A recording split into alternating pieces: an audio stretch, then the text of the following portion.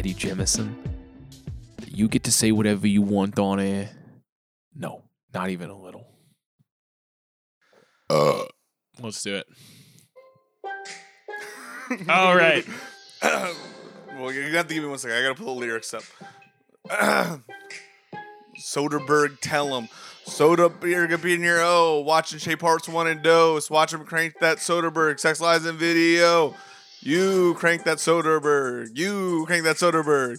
You crank that Soderbergh. You crank that Soderbergh. Aaron Brockovich and Bubble. Traffic. Laundromat full frontal. Out of sight the underneath. No sudden move. Logan Lucky. Magic Mike K. Wire Contagion. Let them all talk and Unsane. Kafka. Limey. Side Effects. High Flying Bird. Schizopolis. King of the Hill and Girlfriend Experience. Behind the Candelabra. Solaris and the Informant.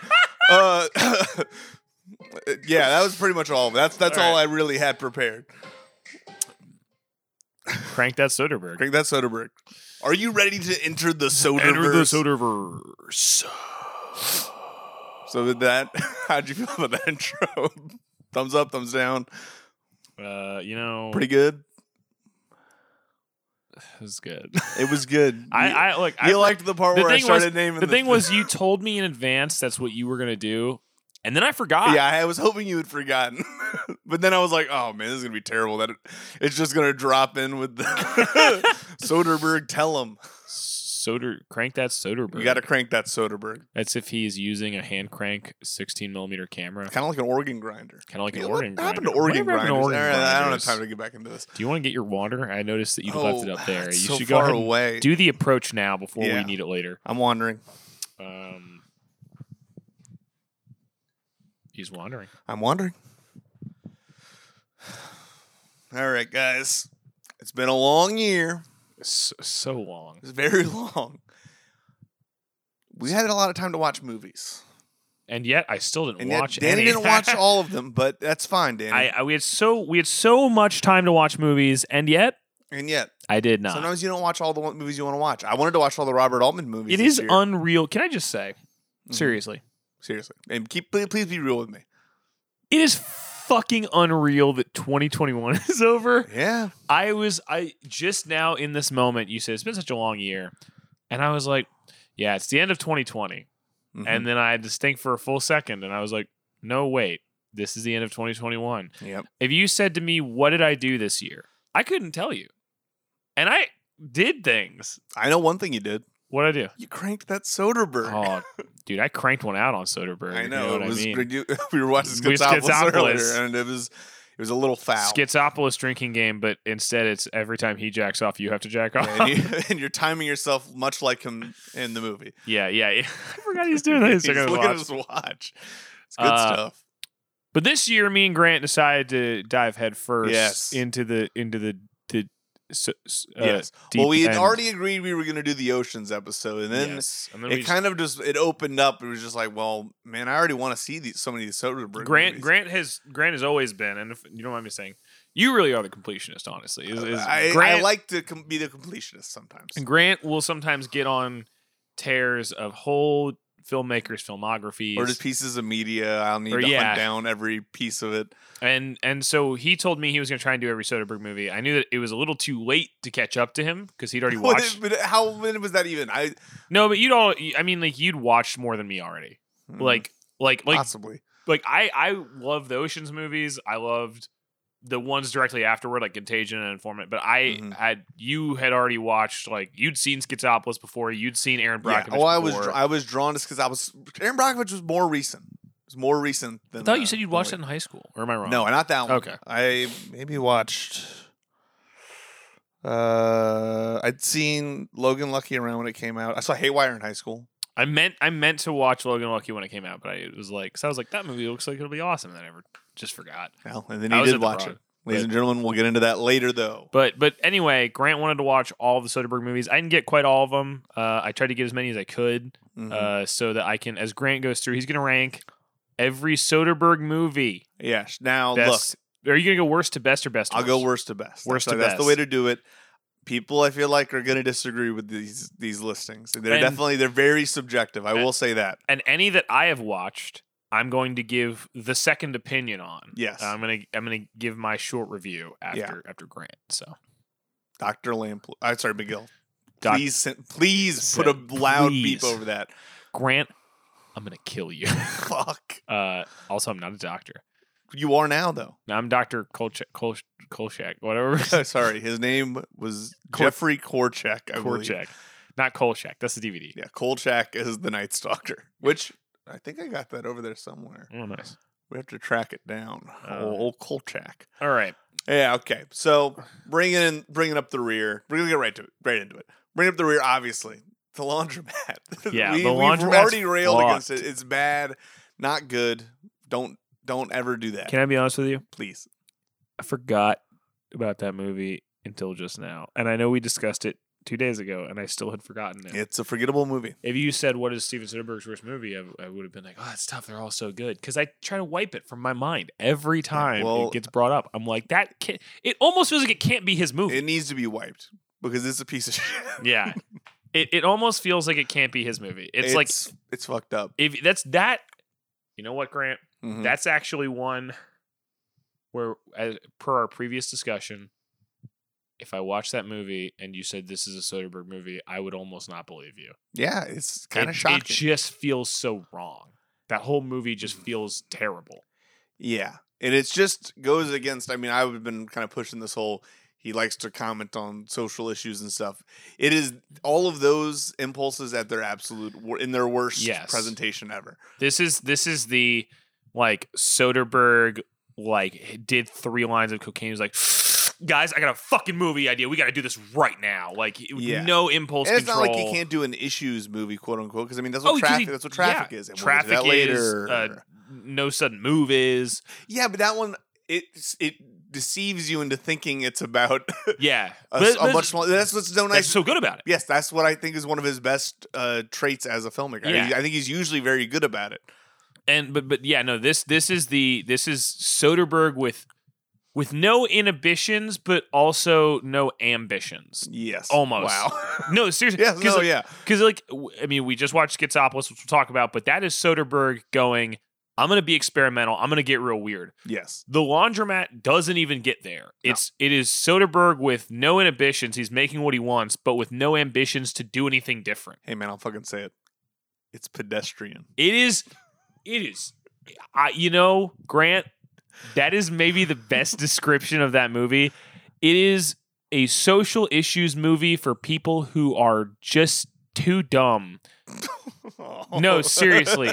For people who don't have just they're not even dumb. They don't have the brain power, don't have the effort. So you're saying to understand. It's a quote-unquote smart movie for quote-unquote dumb people. Yes. It is. I mean, again, we always bring up the Big Short comparison, but it really is like it is the Big Short for people who watch the Big Short. That was really confusing. It's the Big Short's dumb cousin. Yeah. So yeah, that movie is the worst. It's bad, and I don't think I agree with that one 100%. Yes, I mean, I feel like most people would agree. But hey, look, please, if you got a different one, bring it up the rear. Please let me know.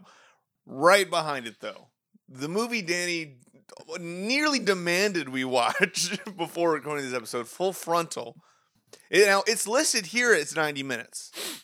But it is not 90 minutes. I'm telling you it's not. I watched it. It's a 2-hour movie, Danny. I don't know what to tell you. After this, we're gonna go back to Plex. I'm gonna hit play. You can. And I want to get the time. You can do it on the computer behind you right now. Okay. Oh yeah, Plex is open behind me. It should be, yeah. Okay, so live review. Here we go. On Plex, let's see. Full Frontal. Here we go. Full Frontal. Full Frontal. Hit play. He's hitting play. 1 hour 51 minutes. Yes, 1 hour and 51 minutes. I'm gonna go to the 1 hour 30-minute mark. Oh, it is still running. Yeah, it's still running. It looks. Yeah, terrible. it really is. That's crazy. Yeah, I don't know where they're getting 90 minutes. Maybe there was a different cut. Okay, anyway. I don't know. It's not a good movie. Now again, I would just like to say, in my defense, I said we should watch Full Frontal, and Grant's pitch was, and I'm not saying you forced me to watch Schizopolis. Not what I'm saying. But you said watching Schizopolis would be far more worth my time. I think it was. We'll continue. I mean, look, I understand. But nonetheless, I've not watched Full Frontal, so I have nothing to say. I also suggested the shortest movie we could watch, Solaris, which I also think would have been just now he's rolling his eyes. He didn't want to listen to my other suggestions. He's making it seem like I was propping up because that was a kind of a last case scenario. I did not pitch that one. You brought up Schizopolis yesterday too. I brought it up, but I didn't say we should watch it. You said I should watch it. I said you should watch it. But to be fair, you also said I might leave halfway through Schizopolis to go get food. No. I said if you put on Full Frontal, I'm absolutely gonna get up and go get food. Well, you just because I said I know I said I might get food at some point, but I got sucked in because I love Schizopolis. Anyway, let me adjust though, and because I want to make the same point about Solaris that you did. Do it. I gotta watch the Tarkovsky version first. No, you don't. I watched them both now, and I'm telling you don't have to. I know, but I don't trust you anyway. See, why does no one trust my fucking taste? I'm right. I trust. Anyway, I trust your taste. I don't trust your guidance on life. Nothing else I need to talk about this about in Full Frontal. It's not worth your time. The cast is fine. The cast is cool. They're kind of giving obnoxious performances, but I blame that on Soderbergh mostly. Okay. I don't think this was a very successful experiment. Jeff Garlin basically plays Harvey Weinstein in this movie. And David Duchovny, to Danny's dismay, is not in it very much, which is one of the reasons why I want to watch it. Danny said David Duchovny is his favorite actor. Which is crazy because I've never seen... it's just a blatant lie. I just was like, this is bad claim. Yeah. I mean, this is why I don't trust him. I don't know why he doesn't trust me, but I know I don't trust him. You shouldn't trust me. Yeah, well, good. I don't. Up next, Haywire, the Gina Carano action. Another one I've never watched. I feel like that's the movie where you really decide whether or not you've been completely Stockholm syndromed into liking this director. Because like halfway, I was like, this movie's so boring. I do not like it. Then halfway through, I'm like, Soderbergh's doing some pretty interesting things in this one. It's actually very interesting. And then I found out they dubbed over all of Gina Carano's lines with, what is the actress's name from Sex, Lies, and Videotape? Stoya. Her name is Laura San Giacomo. Pause. Did you watch The Girlfriend Experience as part of this? Yes. Okay. Of course. Because that one's also we have to watch sort of the a Girlfriend series. Experience. That one's Steven Soderbergh. Yes, but that one's sort of a series, so I didn't know if you counted it as a film. Well, I didn't watch the series. I watched the movie. Oh, you just watched the movie? Okay. Yeah, I just watched the movie. Cool. Because they did that other, but someone else did it. He didn't do that. Amy Seimetz did that. Oh, really? Okay. Mm-hmm. I thought that he still directed that. He might have produced it, but I don't think he directed or did anything on it outside of maybe producing it. Got it. Cool. But yeah, Haywire. Not that great. But, a good cast. I mean, you get to see him with Channing Tatum again. I don't know how you feel about him with Channing Tatum. I think, he's kind of got squinting eyes like he's we'll talk about sure. We'll talk about the Channing Tatum Soderbergh movies as we go. I think he's one of the better pairings with Soderbergh. I think he's usually... Oh, Danny's shaking his head. This is kind of surprising to me. Here's the worst part. Love Soderbergh. Like Channing Tatum. I don't know if he gets the best performances out of him.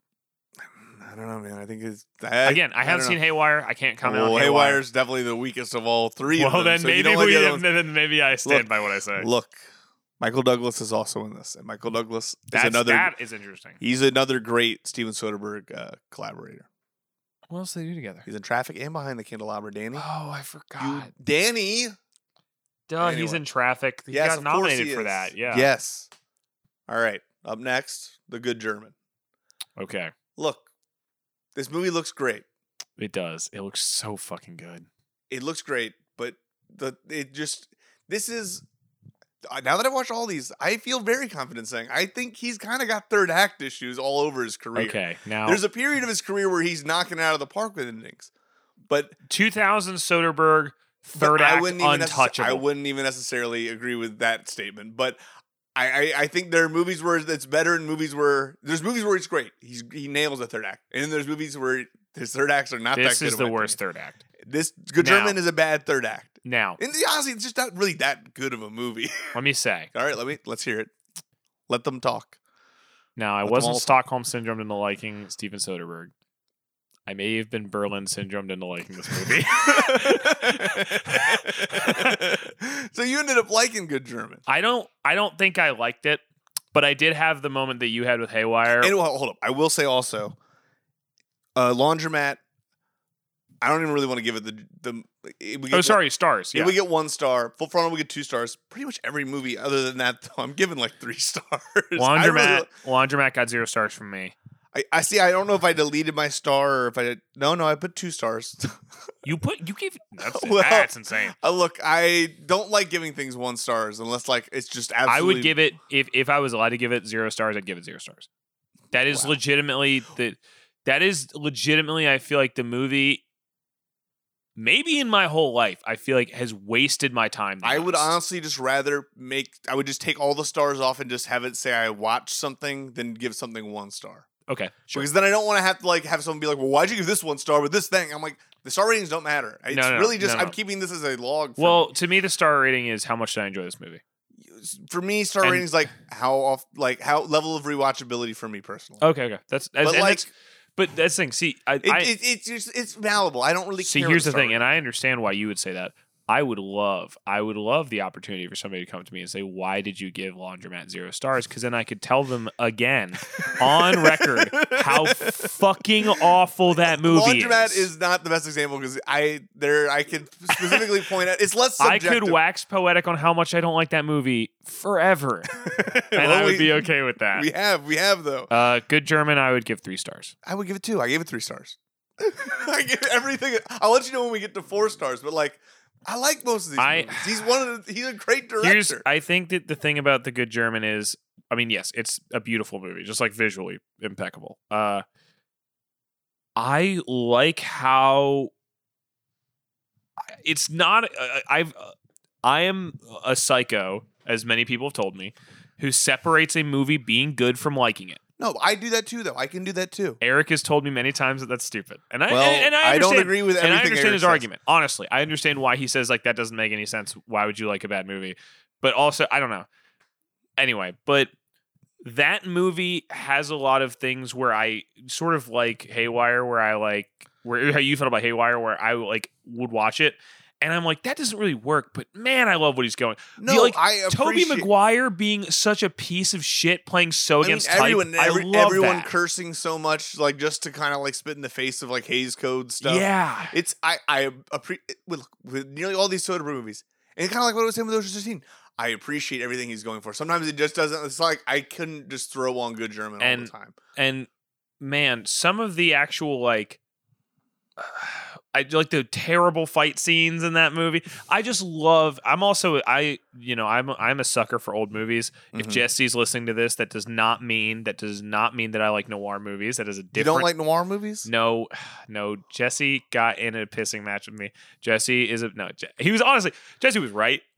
Okay. At the end of this argument, Jesse was totally like a real Danny argument. At the end of this argument, Jesse was right. Danny dug his He was heels correct. Jesse, though, maybe that didn't make that much I sense. said I liked classic movies, which maybe is the wrong answer. Oh my god, that's way worse than. All right, let's just hear what you have to say. Let's hear what you have to say. What I should say is I like old movies. Yes, I don't like classics. I like old movies because the issue is I like a lot of old movies that other people think are bad. Okay, so that's where. Like what? Can you give an example? Like White Zombie, or like White Zombie, don't they? No. I've heard that people like. I mean, that's like notable for being like one of the first uses of like the zombie thing. But like the people say that movie is actually very boring. But or like I said, like I love all Frank Capra's works and the general consensus in the film community. Oh, so you like the pacing of like an old movie that some people I feel like have issues with now. Yeah, and so like when me and Jesse were talking, and Jesse was like, "You said you like the classics," and I was like.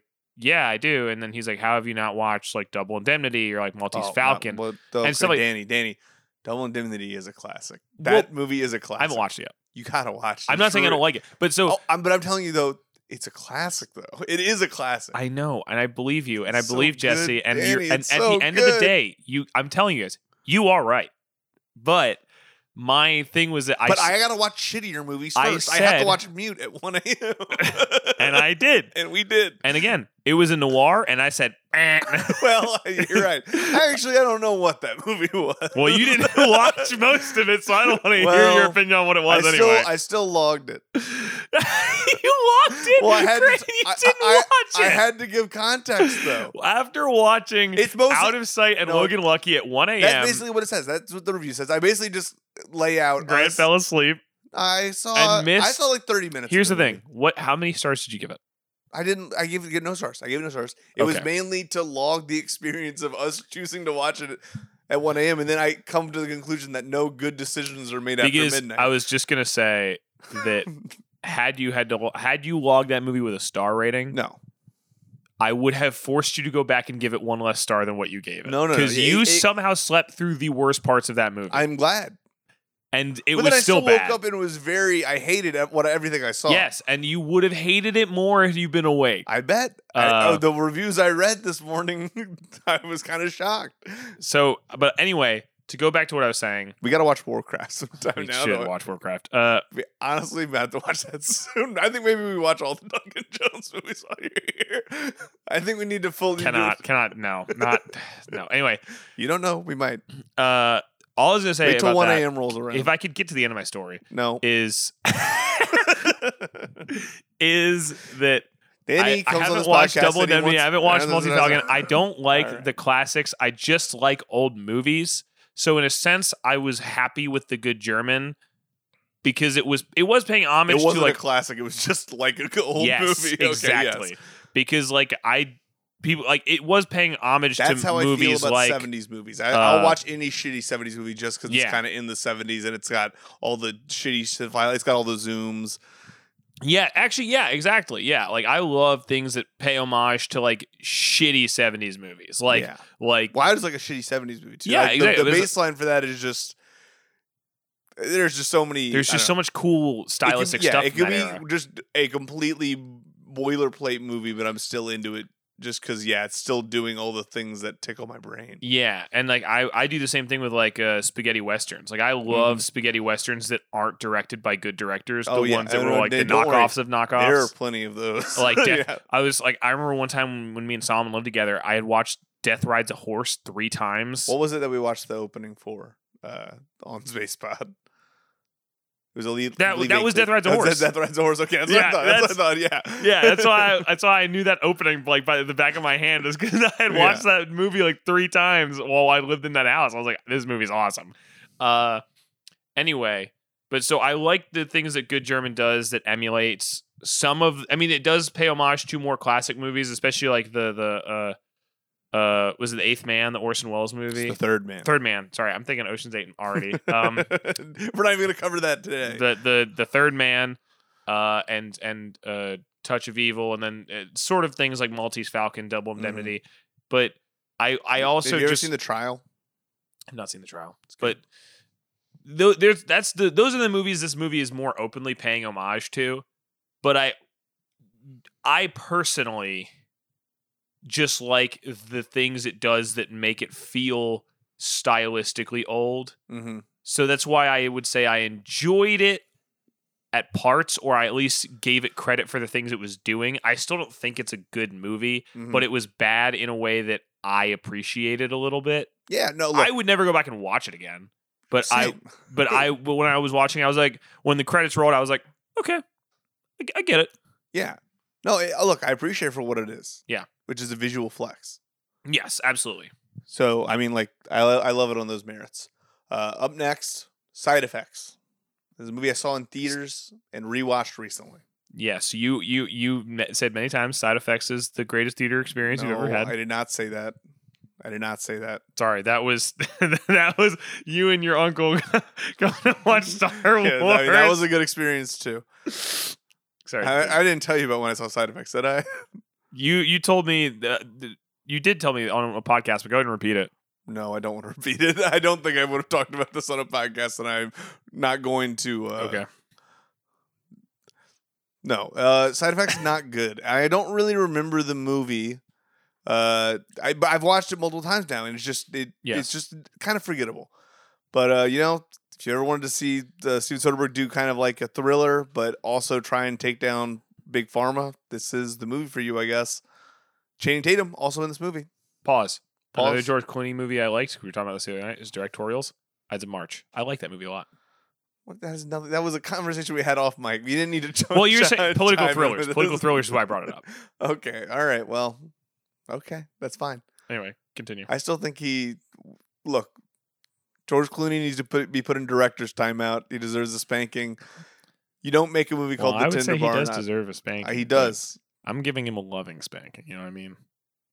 You're gonna get a spank. There's gonna be a fucking line of people getting spanks. We're gonna go Yeah. down the line. I'm gonna put George Clooney in Spanx.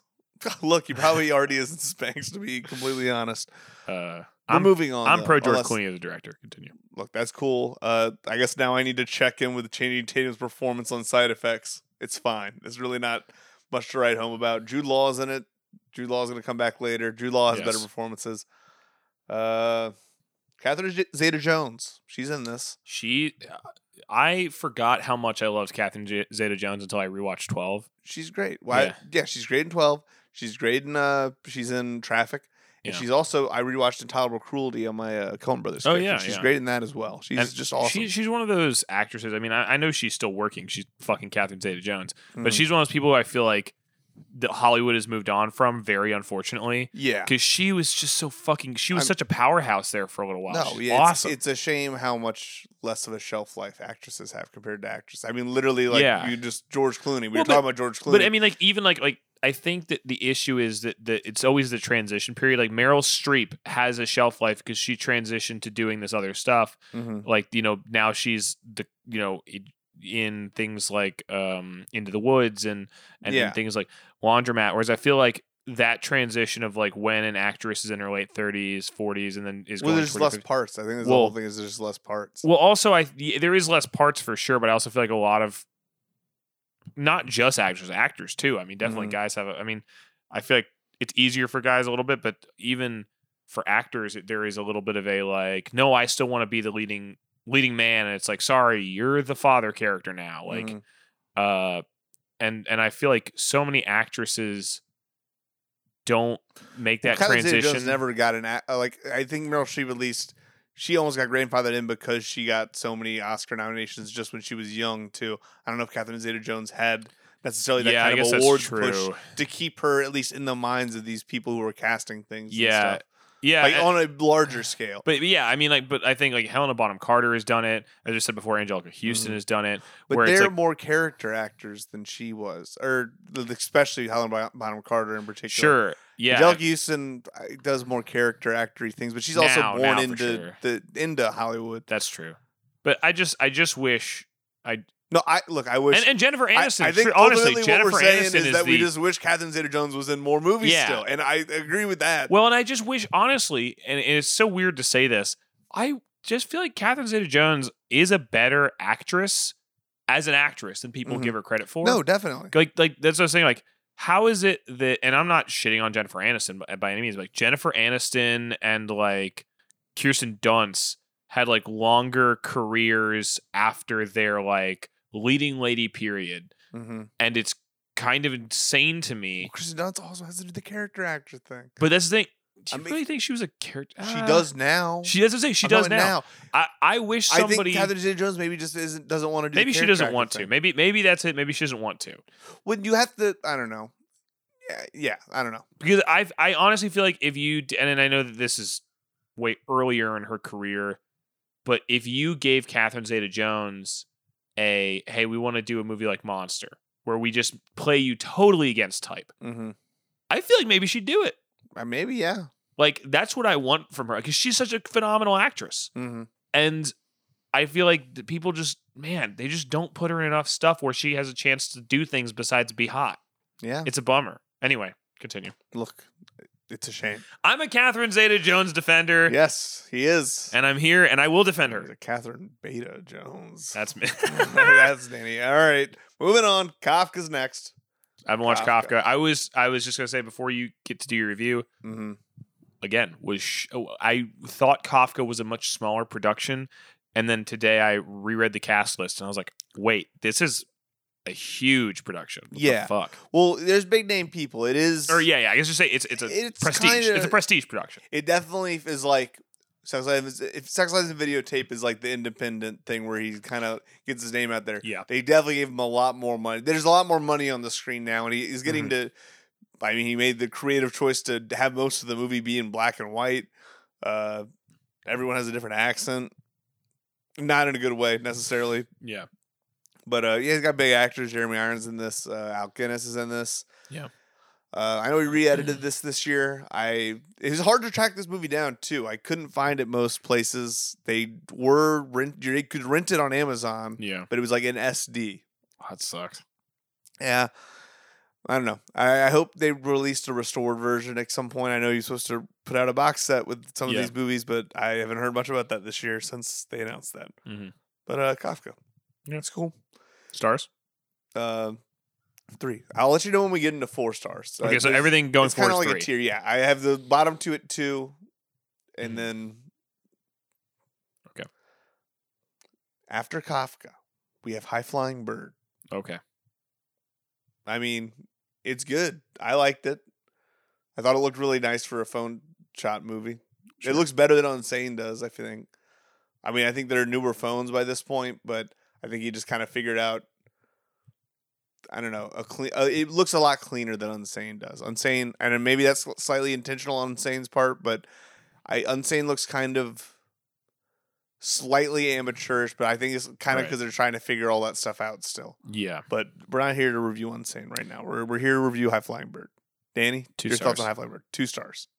I said this before. It is so, there's something from a performance perspective that really bothers me about this movie. Mm-hmm. It is like, they don't talk normally. Mm-hmm. And I know that like Steven Soderbergh's not a strict like realist director. But it's weird because the more he's moved into, I feel like his more recent round of movies, he has kind of at least tried to. I mean, he's doing the whole natural light thing. I feel like he's trying to, in some ways, and that's maybe why this felt so fucking terrible. Was that like this all felt pretty natural, like natural lighting. It felt very grounded. The story was really grounded. Mm-hmm. All of the acting was so weird, and it felt. I said it felt like a community theater production, the way some of the performances felt. And I just mean that seriously. Like, I know you mean it seriously. It's just kind of it sounds harsh. Damning criticism of it, yeah. It reminds me of when I used to like help do help people learn acting, which is like a terrible thing for me to do because I'm not a great actor, but I guess you're a really good teacher. Some experience directing. Is like, when like have you ever read a script and there is like a line that ends with a dash, like somebody's cutting you off? Yeah. And they tell you like, don't stop yourself. You are waiting to be interrupted. Yeah. Don't anticipate it. This whole movie was everybody already knowing what the next person was going to say. Mm-hmm. And so they would like stop themselves. And then you would be like it was just so obvious that everybody... It was like everybody had just read the script for the first time before they filmed this, or that somebody was holding up cue cards off screen. That's the difference between theater and film, though. Sometimes that is how things are filmed. Yeah, but I'm saying like none of his other movies feel that bad. Performance thing as opposed to I don't know. I think it doesn't change that necessarily, but the movie looks competent. It looks good. I mean, for an iPhone movie, it looks great, and I actually love the storyline of it. But it's just the performances are so fucking bad, honestly. Mm-hmm. Like just like every single, and I'd start to get back into it. Because when they're monologuing, sometimes I felt okay, but then like every conversation felt so weird. It did not feel natural. It felt odd. It felt like just a community theater production of material that the actors didn't understand. Well, look. That's interesting you say that because the movie I have next, I feel like is kind of the antithesis of what you're saying. It's Let Them All Talk, which is literally just kind of feels like you're just watching these actresses just have conversations with one another. Yeah. In a very natural kind of way, in a way that doesn't feel super performative. Mm-hmm. And I think that definitely... For a lot of people, they saw it as like a complete these actresses are just killing it. We got to see some nominations this year for this movie. I don't think this is ever going to be the kind of movie to necessarily get awards traction. It's really, really low key. Like it's literally just Lucas Hedges and 3 older actresses on a boat hanging out. Yeah. It's a pleasant time though. Okay. You will enjoy yourself. It's not too stressful Forgot necessarily. Lucas Hedges was in this. He's the like kind of male lead, I guess. the male lead, but also I think supposed to kind of be like the audience surrogate kind of because he's just a younger person and you're kind of like he's like learning from all these women. It's interesting. It's a good movie. Okay. It's not flashy, very low key, but it's nice. It's nice. It's a pleasant movie. Pleasant time on Big Boat, I believe, is my full review on Letterboxd. Nice. So following that up, I got the 2 Shay movies, part 2 and then part 1. Okay. So part 2 is worst. And I then wouldn't part even 1. say worst. It's just doing a different thing than part 1, and I enjoyed what part 1 was doing more than part 2. Okay, that's fair. But part 2, they're both very good movies. Benicio del Toro is amazing in both of them. It's kind of shocking how different part 1 and part 2 are. Do you know like any of the differences at all? No. One is like almost all in widescreen, and it's like I all heard super this, big yeah. wides, and then they're also like cutting in like his time in America and all that's in black and white and Right. stuff, and like that's like him being interviewed, and then it's cutting back to the flashbacks of the revolution. That's all in widescreen and stuff, and it's super nice. Part 2 is him in South America, Mm-hmm. and it's like all HD, but it's like it fills the whole screen. It's like not super like CinemaScope or anything. Right. And it's just a little less. I feel like it feels the scale is smaller on the second one because I mean it's not a victory by any means. It's the winding down of his guerrilla career. I know that it's not because I haven't watched this movie, but I guess the first thing that jumps to my mind is it's a similar gimmick to Grand Budapest, where they do the 3 different aspect ratios. The first one, slightly, yeah. It definitely kind of feels like that when they're changing like the format and everything. That's something he loves to do just in his movies in general. Yeah, he likes to play with format a lot. He loves to play in format, and that I watched an interview on one of the movies we'll talk about later where they had concerns about just like the different qualities of all the things. Like, well, I'll talk about when we get there. I'll talk about when we get there. Shay is good. Shay is very good. I like that movie. When I watched them, I was kind of sick. I kept like waking up and falling asleep and having to rewind and stuff. It felt like I had lived through the entire that entire year stretch of his whole life. It was pretty wild. And I was coughing. He's coughing. He has asthma. Yeah. I don't know if you've ever heard Grant already had COVID, is what he's telling us. I did not have COVID. I didn't. Okay. I didn't. Okay. It may have been a COVID scare, but that was a while ago when I watched it. That was a while ago. And speaking of getting sick, the movie I got next is Contagion. Oh, yes. Now, I don't know exactly what number we're at in the list, but we're getting closer to like the halfway point of all the movies necessary. Oh, so this is underneath the halfway point for you. Yeah, probably. But still, I like all of them.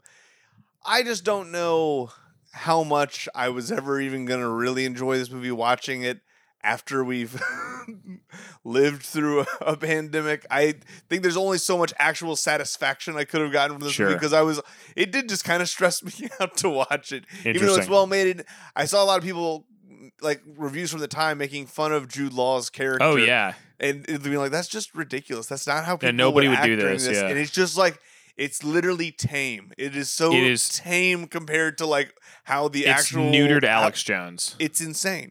It's crazy. And I have the exact. Well, sorry, what's your star rating? You said 3? I would 3. Yeah. And the cast is all great. The cast is amazing. I love everyone in the cast. Second opinion. I have the exact opposite reaction.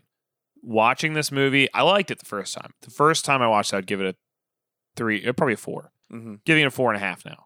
After watching this movie, it was so crazy seeing a movie, and I think maybe I would have enjoyed it less had I watched it March of 2020. No, I agree. I would have fucking had a panic attack if I watched it then. It's just like it was a good movie. It was well made. I enjoyed watching it, but like I'm never gonna want to watch this again. It's just gonna remind me of this time. But this thing is like I think that watching it now, like end of 2021, when I mean, like, look, the pandemic's not over, but like we had like a decent summer and like, you know, people were vaccinated. We sort of weren't in the early stages of like what the absolute fuck is going on here. Mm-hmm. It was weird watching a movie that felt so prescient, like, but it was in a way that now I understood that movie more and maybe I didn't enjoy it in the like, wow, what a great thriller kind of way. 'Cause I enjoyed it in that way. It's just like I just don't want to watch this again. It's just sort of remind me of how To stressed me, I was. it was way more of a like, oh, holy shit!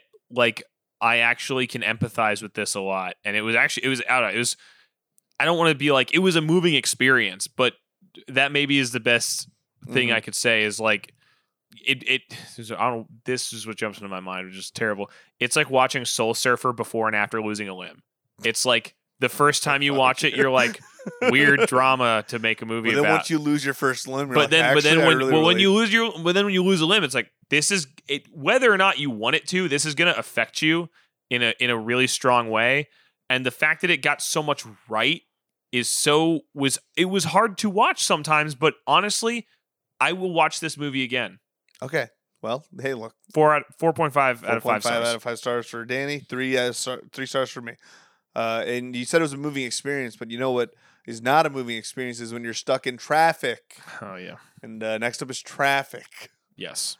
Man, for a movie that is basically just like a look at the war on drugs, and when you read that as a synopsis, I'm like, all right, how good can this be?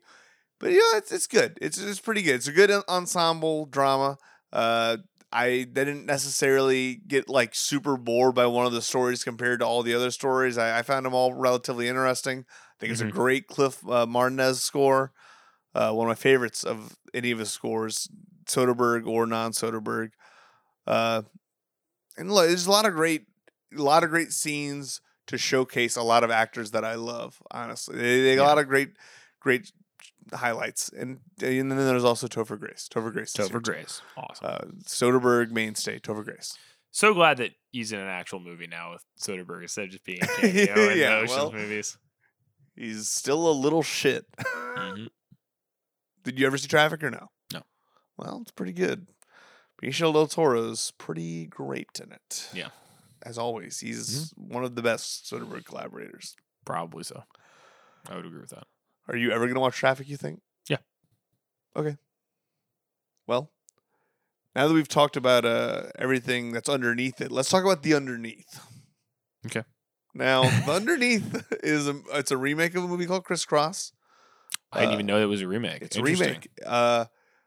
Now, he's going for a really, really, really intense visual style that was probably it seems like that was what he was super focused on. I think he's expressed frustration that he didn't really like how the movie like cuts together. Sure. And it cuts together a little weird because he's like trying to do like he's trying to like tell everything kind of a little linearly. Oh. And he's trying to like differentiate everything with like super distinct visual styles, kind of like in Traffic, but it's just kind of confusing. Right. There's some good things though. William Fichtner's in here. You know that guy? Mm-mm. I know he played the bad guy in one of the Michael Bay Ninja Turtles, but he's also in a movie called Wrong that I really like. I've not seen any of the movies you just mentioned. I've not watched any of the Michael Bay Ninja Turtle stuff. Neither have I. And look, I know. I can hear everybody in their car right now. It's a Jonathan Liebesman. Those are both Jonathan Liebesman movies. Get off my fucking back, okay? I didn't even know that. Look, I thought he did direct. This those. is William Fichtner. Oh yeah, he's in a lot of things. He's one of those character actors. He's a bad guy though. He plays a guy named Tommy Dundee. He's good. Great. Peter Gallagher is the main guy. Oh yeah, and he's Peter like Gallagher. a Soderbergh mainstay, especially those early Soderbergh movies. He's in Sex, Lies, and Videotape. Look, my favorite, Paul Dooley. Freaking Paul Dooley from the Robert Altman movies. He's wimpy. He's wimpy in the Popeye movie. You know what? Now that I think about it, I guess Soderbergh pulls a little bit from Altman cast. He loves just 70s actors. He casts 70 actors all the time. Yeah, interesting. It's good stuff. And I don't really have much more to say about that one. I know Soderbergh's kind of disowned it, but I think it's better than he gives it credit. I think I have an interesting when we get to the movie I want to talk about early Soderbergh kind of in general because I think it's interesting. Okay. The Girlfriend Experience is next. Okay. Now Shout out Stoya. I talk about a nonlinear narrative. This movie is just literally just kind of just scenes completely out of order. But it is an order. There is a sense of order, but it is all just kind of at random parts of This is the movie that most reminds me of Schizopolis. That's interesting. It is definitely as, I mean, they're both of their narratives are kind of just like we're blipping Yeah, like there's into different enough parts there's enough of a narrative that you don't feel like it's just shit happening, yeah, but then it's not really a narrative film though. It's still an experimental film. I don't know, Yeah. it's weird. but it's good. I feel like these performances are pretty naturalistic. I don't want to give this one a star rating. I watched it when I was in ninth grade, Mm-hmm. so I don't remember enough Mm-hmm. that I want to give a commentary on it. But I do remember. I remember liking it at the time. He's just doing his thing, man. He's doing social issues because he's got like all the real estate guys or whatever going to Vegas on like DV cam, like just talk about the real estate market and stuff. And he's like cutting all that with like online sex work and stuff. It's just, this guy's fascinating. Soderbergh is a fascinating guy with what he chooses to make his movies about. Next up, Unsane. Yeah, I have not watched Unsane. Mm. I chose instead to watch High Flying Bird. Probably a mistake. Well, I mean, they're both 3-star movies in my opinion. Okay. But Unsane, you're getting the genre element. Claire Foy's really good in it. I thought Jay Farrow was awesome in this. I love Jay Farrow. Well, you'll probably like this then. Jay Farrow gets a pretty meaty role. Interesting. I don't know. It's not even a long movie. It's 98 minutes, but even, I don't know. He's had shorter movies. I feel like maybe this could have been a little bit shorter. And honestly, one of the absolute most confounding endings of any movie I've ever seen. It ends like on such a weird freeze frame, and it almost feels like it was a comedic freeze. Like it feels comedic to me that it would end the way it ends. It's bizarre. But it's still a good movie. Good performances. First of his shot on an iPhone. And yes. I think it still looks good, but it definitely, I don't know. I think High Flying Bird looks a lot better in comparison to this. Okay. But it's genre. You can probably he could get away with it. All right. Above that, I got The Informant. I just want to say. All right. This is a interesting thing. I had pulled up a random famous film directors generator. Okay. Because because we're going to be picking the next. Yeah, we're going to be picking the next one, and I had an idea of who I wanted already. But I was just curious. I was like, I wonder if there's anybody I forgot about. Mm-hmm. I hit generate. The very first result included Steven Soderbergh. That's pretty crazy. And your boy Ridley's down there. Yeah, Ridley Scott was another possible choice of mine, but I decided not to go with that one. Interesting. Anyway, go ahead. Sorry. Well, next up we got The Informant. I'm just going to list off a few things I like in this, and then I'm going to let Danny take over because I think Danny likes this movie a lot more than I do. Great Marvin Hamlish score. I believe it was his last score before he died. The narration, the idea of having, I don't know. I thought the narration was very, very clever in this movie. Even though now the more I've thought about it, it is kind of just like an unreliable narrator. That's not necessarily the most groundbreaking thing in the world, but I did like the reveal that Matt Damon was pretty much an unreliable narrator the entire time.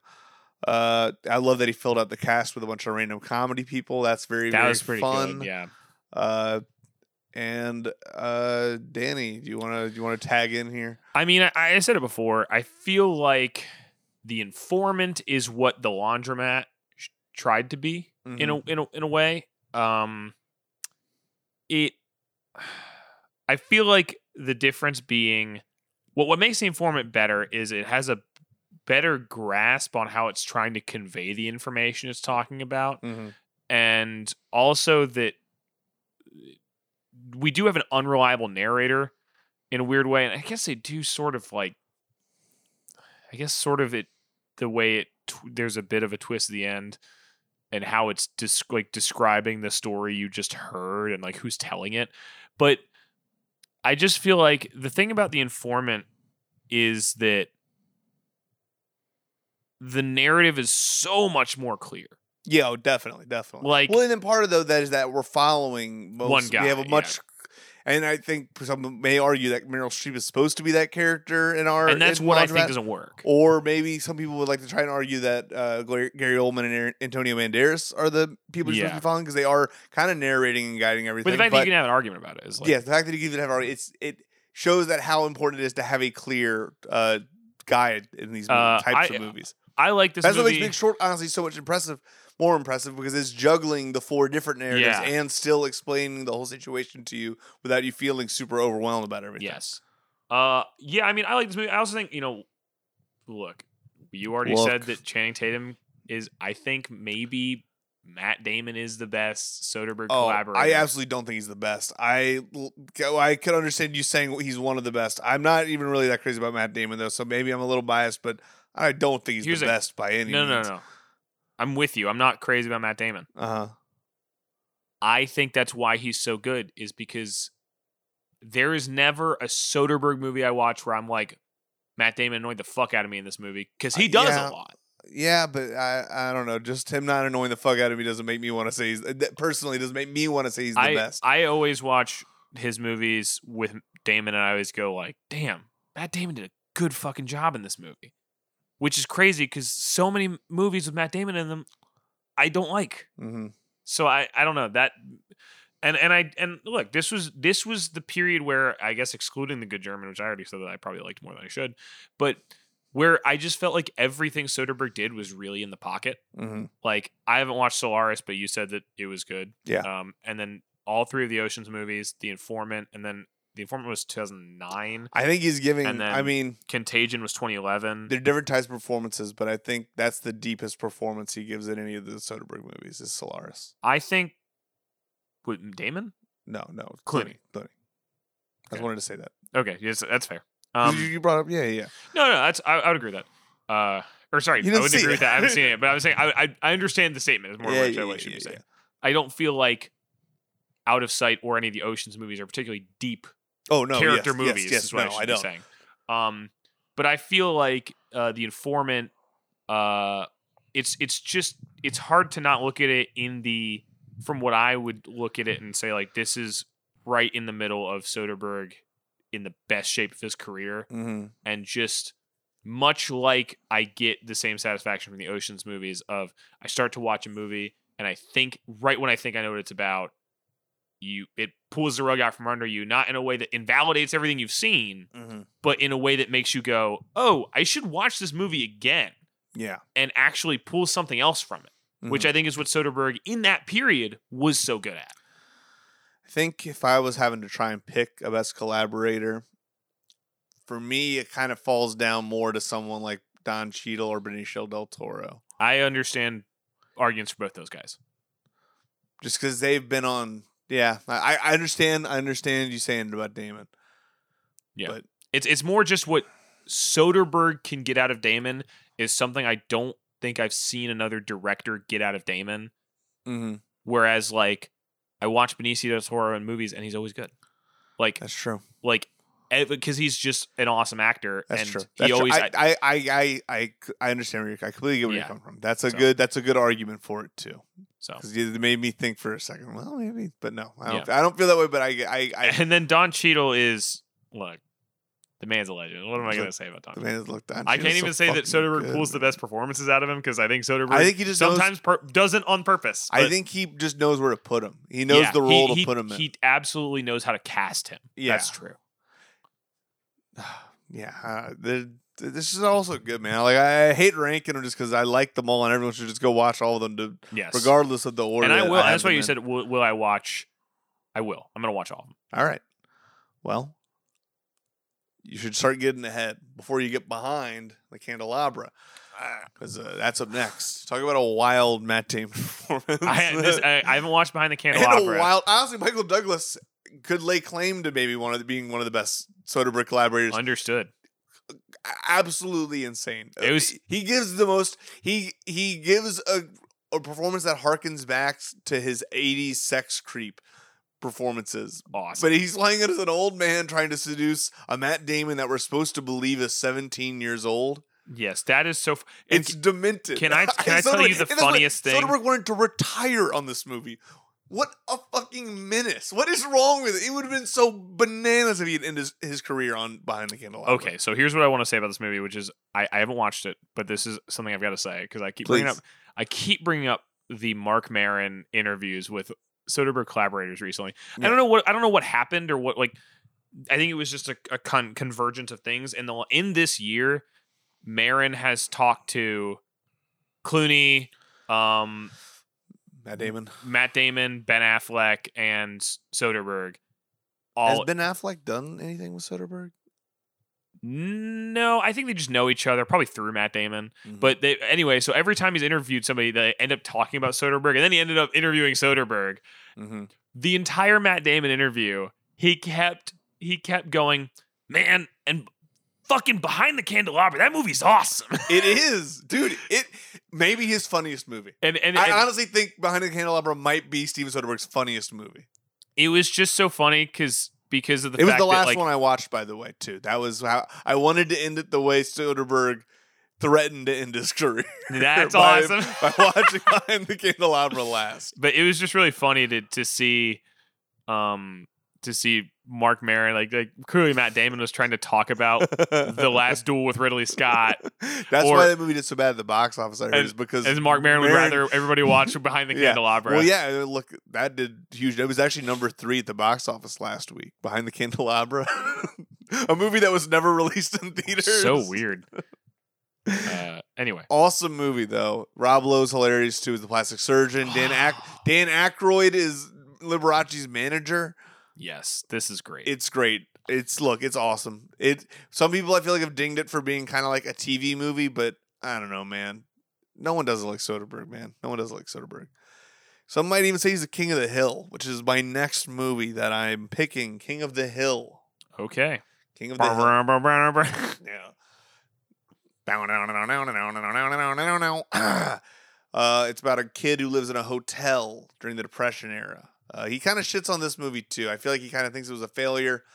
I think it's pretty good. I think it's pretty cool, to be honest. Kind of like the vibes of hanging out in a hotel during the Depression era. Yeah. Hotels seemed really nice back then. Thoughts? Of the Depression era? Yeah. Yeah, I guess. What about playing marbles? Do you ever consider playing marbles? I played marbles. Well, what do you think? That's fine. All right, well, I gotta get along with this kid in this movie. There's weird Depression era things. I was listening to the Always Sunny podcast. And they talked about I like how short those episodes are. They're 30 minutes. Yeah, it's great. It's perfect. Not like us.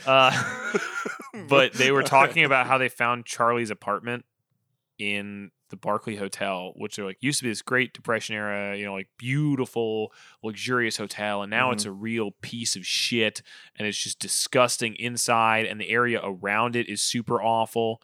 Barclay Hotel is across the street from my office. Nice.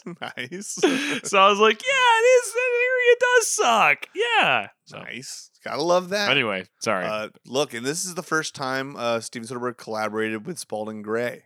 Yeah. That's going to be a through line with the next couple of movies. As you might have noticed, none of the Spalding Gray movies have even been on the list yet. Yes. I like Spalding Gray a lot. I'm going to let everyone know right now, it has affected the rankings. He showed up and he showed out, quite frankly. And if you don't like it, you can shove it. But if you don't like it, you love it. To quote Rivers Cuomo. I love it. I want some more of it. You want some more of it, and I'm willing to give you more of it. In fact, don't make no sudden move so I can get it for you, because that's the next one. Whoa! No sudden move. I'm making sudden moves. A co-lead between two people I just said were maybe his best collaborators. Don Cheadle and Benicio del Toro. Yeah. Kind of awesome. And he brought Brendan into the fold. Brendan Fraser's so good in this movie. Great role in this movie. Absolutely loved him. Matt Damon's great in this movie. What a fun little reveal. Can I say, the weird thing about the Matt Damon cameo, it's so long, it really shouldn't be a cameo. No, yes. He's uncredited.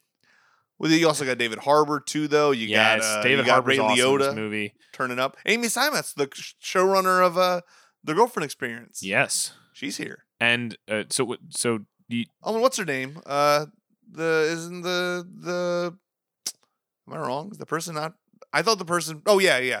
Julia Fox from Uncut Gems. She's in this, and Frankie Shaw from Smilf. I give this movie a 4 out of 5. I would give it a 4 also. Let me see. Actually, Awesome. When did we switch over to 4s? I think we switched to 4s On Behind the Candelabra. Okay. So everything since then has been a 4. It's pretty. Big fan of the 4. Yeah, they look. And it's pretty lucky for them. In fact, Logan Lucky of them is Logan Lucky's next. Okay. We're in the top 15 now, by the way. Oh, hell yes. We've entered the top 15. That's so many movies. We've entered the inner sanctum. Welcome. Joe Bang is here to greet you. Oh my God. The Bang brothers are here. It's awesome. I like this movie. It's got issues, but the highs of this movie, it's hard for me to deny. And like we've said, and I look, if anyone else made this movie, it would maybe be their best movie. But because of Soderbergh, it's like literally, I got to kick it all the way down to the halfway point. It's kind of ridiculous. So it is. I have to nitpick this movie. It's it's like, I'm trying to think of a good comparison. Imagine, this is a terrible comparison, but now I have it. Mm-hmm. Imagine if any other rapper had made Yeezus. You'd be like, this album's pretty crazy, and I really like it. But then it came off of, Danny, I'm Beautiful sorry, Dark Twisted Fantasy. So you're just like, Yeezus is better than My Beautiful Dark Twisted Fantasy. I honestly agree with that. But okay, then what do you say? This is a bad. But I'm saying that's what everybody felt was like, Well, those people are wrong. But I don't want to listen to your 6-minute long songs, fine, Kanye. Fine. I want Life on of Pablo. site. It's like Life of Pablo. If All anybody right. else had made that, people would be like, wow, this is pretty fucking insane. No, you're absolutely right with that. And it's so well crafted, and there's so much thought put into it. Yes. And then because it's Kanye, you're like, but his last 3 albums were just better. No, you're right. You're right. So that's the thing is, Logan Lucky's a good movie. It's just not as good as his other movies. Yeah, it's just not as good as the last 3 heist movies and what's he made. happening with that Hillary Swank stuff in the end of it? God, she is so overacting. I don't get it. I don't know. Someone should have stopped him. Yeah, that movie should just be done. It should be done, and then it continues. Like I said, it has the Ocean's 8 problem, but it is if Ocean's 8 was done slightly better, just slightly better. Can I be honest with you? Let's hear it. Don't break my heart. The fact that he returned the money bothers me. But he didn't return all of it. I know he returned some of it to make them be like, oh, well, we got it all back from insurance, right? But you don't need to do that. But you do need to do that. Why? Explain why. Because then they're going to give up the search. They didn't give a fuck anymore. He knew they weren't going to pursue it at all. But they can get that money back from insurance without returning half of it. Yeah, but it's more money. That's in fact what happens in Ocean's 11. Now they just don't care. I guess. I don't know. I still feel like that's a weak. No, Danny, just give it up. I feel like that's such a. Because then I feel like the whole thing is such a. It just feels like a cop out. Look, be like he did the right thing by returning it, but he actually didn't. Like, no, it wasn't even ever about him doing the right thing. It was about doing the thing that was going to get them off his fucking back. It seemed to me the movie does that, but then it also was like, but actually he didn't do that. He just did it to get them off their back. That's the thing. I feel like they should have just because the fact that they play it like, oh, he heard his daughter sing a song for him. No, they don't. Instead of Umbrella, and then he looks at himself in the mirror, and then he's like, "Got to return this money." That is not how that happens. No, because he already left the truck there. That was already part of the plan. Danny. No, he didn't. Yes, he did. No, Danny. Yes, he did. I've seen the movie more than once. You haven't. You were on your phone. I was not on my phone. Yes, you were on your phone, Danny. Fuck off. I was not. We're moving on. Coming in at number 13, Ocean's 13. This movie's fine. I was not on my phone. This movie's good. It's better than Logan Lucky. It's better than Logan Lucky. Danny just nutted hearing me say that. I mean, he had a fucking hate boner for Logan Lucky, and I did not have a hate boner. I like that movie. You didn't even give me my star rating. You were so pissed off at me seeing I was on my phone the whole time. Do you want to hear it? No, you wouldn't validate it anyway because you said I was on the phone the whole time. Grant said he watched Mute and when he fell asleep, and then I checked a text message during Logan Lucky, and all of a sudden my opinion doesn't matter. Checked a text message, and he's like, "Oh, I better check another text message. Another text message. Let Danny give me your star rating." I was looking up where. Danny, give me the star rating. It was a 4 out of 5. Okay, yes. Yeah, I like the movie. I agree. It's a good movie. Dwight Yoakam's awesome. Can I be honest with you? The Yeah. time I was on my phone during Logan Lucky, I was trying to I was trying to buy you a birthday trying present. to Okay, good. What's up? Let's hear I it. was trying to figure out the geography of where they were. Because they were in 3 different states during that movie. Yeah. They were in West They Virginia. drove in front of a state line They went every time West they did. Virginia, Kentucky, West Virginia, Virginia, North Carolina. So I was trying to find out how long that would take that they got Joe Bang out of prison, drove to North Carolina, and then drove back. And I was like, that seems like it'd take forever. But apparently, where they are in the movie, that's actually not long. But anyway, so there was a lot of that movie where I was looking at maps when I was trying to figure out where the fuck they were. Anyway. I just saw him on his phone. How was I supposed to know what he was doing over there? No, but maybe ask. Yeah, well, maybe ask for me to pause the movie next time you want to triangulate a position. I don't need Danny? you to. Danny, we're moving on to 13. Yes. It's a good movie. 5 out of 5. It's not a 5 out of 5. It's 5 movie, out of 5. opinion. In my opinion. But hey, man, look, people don't always agree with me. So And I've said much about Ocean's 13. we've said a lot about Ocean's 13. Danny thinks it's a 5 out of 5. The reverse big store. Above 13, and this is going to get Danny's fucking goat right here. Bubble. Let me say something about Bubble. And I would love for you to say And something I about do Bubble. totally disagree with this, and it does get my goat. But I wanna give Bubble some credit. It is insane to me that High Flying Bird has worse performances than Bubble. It's kind of crazy, right? Yeah. Do you know what I mean when I say I get what you're saying. like Danny, everybody it was my in, lowest of these movies. everybody in High Flying Bird performs like an amateur, whereas in Bubble he got I'm not people going to call them amateurish, but I definitely prefer the movies as a whole, these other ones to these. And I'm not saying anything about the movies or how they're I don't think the performances technically are bad. made. I prefer the performances in the other movies. High Flying Bird, I think, legitimately is the most amateur-ish performance of any actors in a Soderbergh movie. Mm-hmm. Whereas in Bubble, I believed the performances so much more, and they are actually amateurs. And I just want to say that. All right. That is all. And you may say that. Look, for a movie made for like $1,000, Oh yeah. it shouldn't be this good, I feel. No, I agree with that. It's awesome. And I find it personally inspiring. And this is the kind of story that I feel like, I know we talked about it on the episode we did. I just feel like this connected with me in a way that I really appreciate. This is the kind of thing that It didn't connect with me as much, but I will say that I honestly find this film and the way it was made more interesting than the iPhone movies. Yeah, it is, because it's so much weirder. I feel like this and Schizopolis are more similar. Yeah. Watching these in the scope, in just within all of his other movies too, it's just crazy. It's crazy he can just turn around though and do this too for like in a month. Yeah, because I think that's the thing is like the iPhone movies, the challenge is almost entirely technical. It's everybody there is an actor, and like he has all the lights and the shit that he needs, but then he's just shooting it on an iPhone with weird lenses attached. Mm-hmm. Whereas this is specifically like the technical limitations, but also the actors and also the lighting that he like tries to use natural lighting when he can and stuff like that. And Schizopolis is the same way, where it's like you said, like I was in Baton Rouge for 9 months and I paid almost nobody, and it's like that's to me the more interesting is not just technical, but like how the movie is made. It's kind of cool. I would still only give it a 3.5, but I would give it a 4. it was cool. It's cool. It's a good movie. Coming in above Bubble, I got Magic Mike. Yes, Magic Mike is an awesome movie. Magic Mike is awesome. I love it.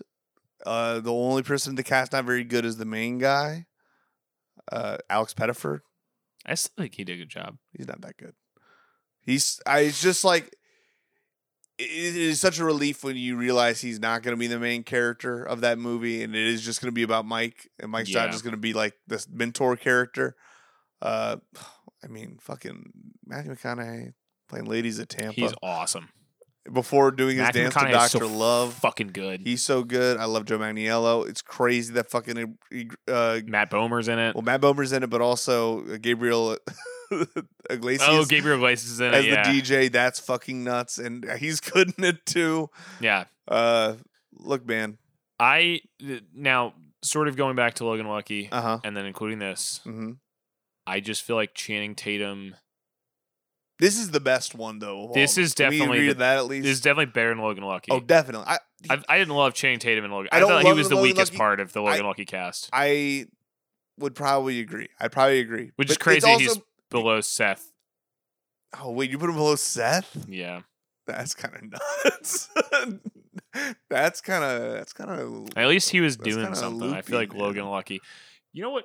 I want to. Would you put him below Hillary Swank and Macon Blair? Okay, I don't put him below Hillary Swank. Okay, It's hard for me to say Macon Blair had 2 lines, I know. but It's just weird he was there. I didn't like his presence. I don't like his. He's kind of. I'm like the. I'm sorry, we're going back to Logan. I'm on the Barbara Walters. It's you know what's an I don't care for interesting- Macon Blair. What's an interesting thing, and I don't totally agree with him, but I can see where he sees it. Mhm. Is my brother said about Logan Lucky that it seemed like a movie about Southerners made by somebody who has never lived in the South, It which just is not true. which is well, but I will say 'cause that's like Appalachia as Yeah. opposed to like Louisiana. Like yeah, Baton it's Rouge. different. It's different. But like, I don't agree with him. But he said, and I sort of see it mostly in Channing Tatum's performance. Look, what I'm about to say is mean, and I don't even think necessarily. I agree that the performance is weak, but I think you cast Channing Tatum in a role like that because you want to cast someone who looks too dumb to organize a heist like that Yes. and then pull it off at the end. Yeah, So I think it's a successful casting, but I agree that it's not a great performance. I think. Yeah, I don't think the casting is particularly terrible because, like I said, I like Channing Tatum, Yeah. but and clearly he's great, in Magic Mike. But I just don't. I just feel like he's the weakest part of that movie, which is crazy when you consider that like. Now, hold on, Danny. He You liked is- when he spray tanned his daughter. That with was the- that, but with the it wasn't even a car thing. performance thing. That was just a I know. I gag. know. I'm just trying to think of anything you liked that he did in those. But like movies. Adam Driver, awesome in that movie. Every time he was on screen, I loved it. Joe Bang, awesome. Like, I think they're just getting more. They got meteor roles. He just got like. I love But my then daughter. that's- he got but- a limp. They gave him a limp. That was his character. but like he's supposed to be the emotional core of that movie, and I was sort of just like, even when he was like, "Man, I love my brother," and that's really important to me. I was like, I'm more believe this. interested in the movie that focuses more on them reversing the Logan family curse Yes. than the one that has to do with him getting his daughter back. yes, But I think it's just Soderbergh feeling like, fuck it, I can do all this shit. yeah, and I just like I said this when we watched the movie. I just felt like the daughter thing. Bro, just delete it Danny- from the fucking movie. I don't Danny give a fuck. cried when she performed. I Country Roads cringe. Stadium. I Danny pulled out his phone because he couldn't look at the screen. that is a moment where I stopped that's watching true. the movie. And I know he wasn't looking at a map. I think he was That- just blocking his view. That moment was awful. I have trouble with scenes like that. Like I don't like Little Miss Sunshine very much. I don't. Seriously, I love Little Miss I don't like Sunshine. Little Miss I Sunshine. don't have a problem with I already other don't like that other movie, scenes but like that. That kind of stuff, I don't know. It But just when kinda, you said seriously, when you said, and I think Soderbergh thinks he earned this. That I think is the issue. no, that's the thing. He definitely thinks that's all How weird. much? Like the entire movie. But then there's Danny- supposed to be these scenes but where Danny, he Danny, hangs out with his But daughter. Danny, then there's and 20 more minutes, and then you're like, well, I guess he did kind of earn it because I was ready for that movie to be fucking over That- at least after and that. and that's why I looked at Grant. I said, "Does he think this is the equivalent of the Claire de Lune scene in And- Ocean's 11 that we end with a song and it's supposed to be this like And I had to break it to Danny. There was 20 more more minutes, left and then in that I movie. was I wish it had ended with that. You're right. Yeah, then I had to but, break it to Danny. This actually is going to be a lot more like Ocean's 8 than Ocean's 11. But that's the thing is that it felt unearned because like I said, Channing Tatum is supposed to be the emotional center of Also, this movie. Okay, sorry. But- I know I said I like Logan Lucky, but also I hate kind of the Sebastian Stan being like, my body's like a computer. So I I'm kinda not like good that. software. No, you liked that, Danny? I liked No, you liked that and you didn't like when Joe Bang explained the explosive. Get the fuck out of my house. No, I liked Danny that. did not. No, you said you did. You said actually I don't like this. As soon as that scene No, started. that's not what I said. That's not what I said. Grant is completely Hmm. misrepresenting Hmm. me. I hate when you do this. I Oh, always think let I'm- you talk. You think I'm gaslighting you? Yes. What I said is, why is he narrating this? He wasn't narrating. Yes, Joe Bang? No. Oh, Sebastian Stan? Sebastian Stan. I didn't like that he Sorry, was. I was talking about Joe Bang though. I said you didn't no, like that. But no, part. you said you like that. And you didn't like that. No, what no, I no, no, didn't no, no. like- I was saying you didn't like Joe Bang part, but you liked the Yes. Sebastian Stan part. Yes. Okay, yeah, that's all. That's No, what I was saying. I was saying separately. misunderstood I me, thought it buddy. was weird that Sebastian Stan was narrating. Yes, that section's weird, but I was able to at least look past that because that's just one of. But I many like that weird I love that he's like a weirdly neurotic and I don't know. and here's the thing. But see, dropping that. Why do I like that side plot in general more than I like the entire daughter thing? That's supposed to matter to me. And yet I would rather see Seth and Sebastian have a pissing match over energy drinks. It's a way funnier, interesting thing in the movie. I agree. So but no, as far as Also, you said that the daughter looked like a character from Psychonauts. I said the makeup makes her look like a character from Psychonauts.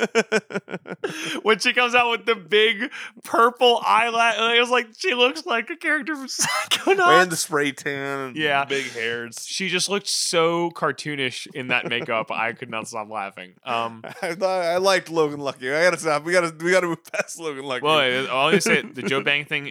I just was annoyed that. I know you don't like when they explain things like that. Well, it just seemed weird that they were like, we got out of time. We're running out of time, guys. We have so much time. We don't have any time. And then he's like, let me take 5 seconds. Yeah, hold on. Now, where can I get some chalk? By the way, can somebody hand me some chalk? Let's find some chalk. It's a construction. Come back later. We're gonna cut site. to the future, and then we're gonna do. It was a construction site. They had chalk lying around. What do you mean? They gotta mark things on like walls that they gotta demolish. They had but chalk. they still have to find it. Anyway, they had chalk. I just thought Channing that was Tatum probably an knew exactly where the chalk unnecessary was. scene.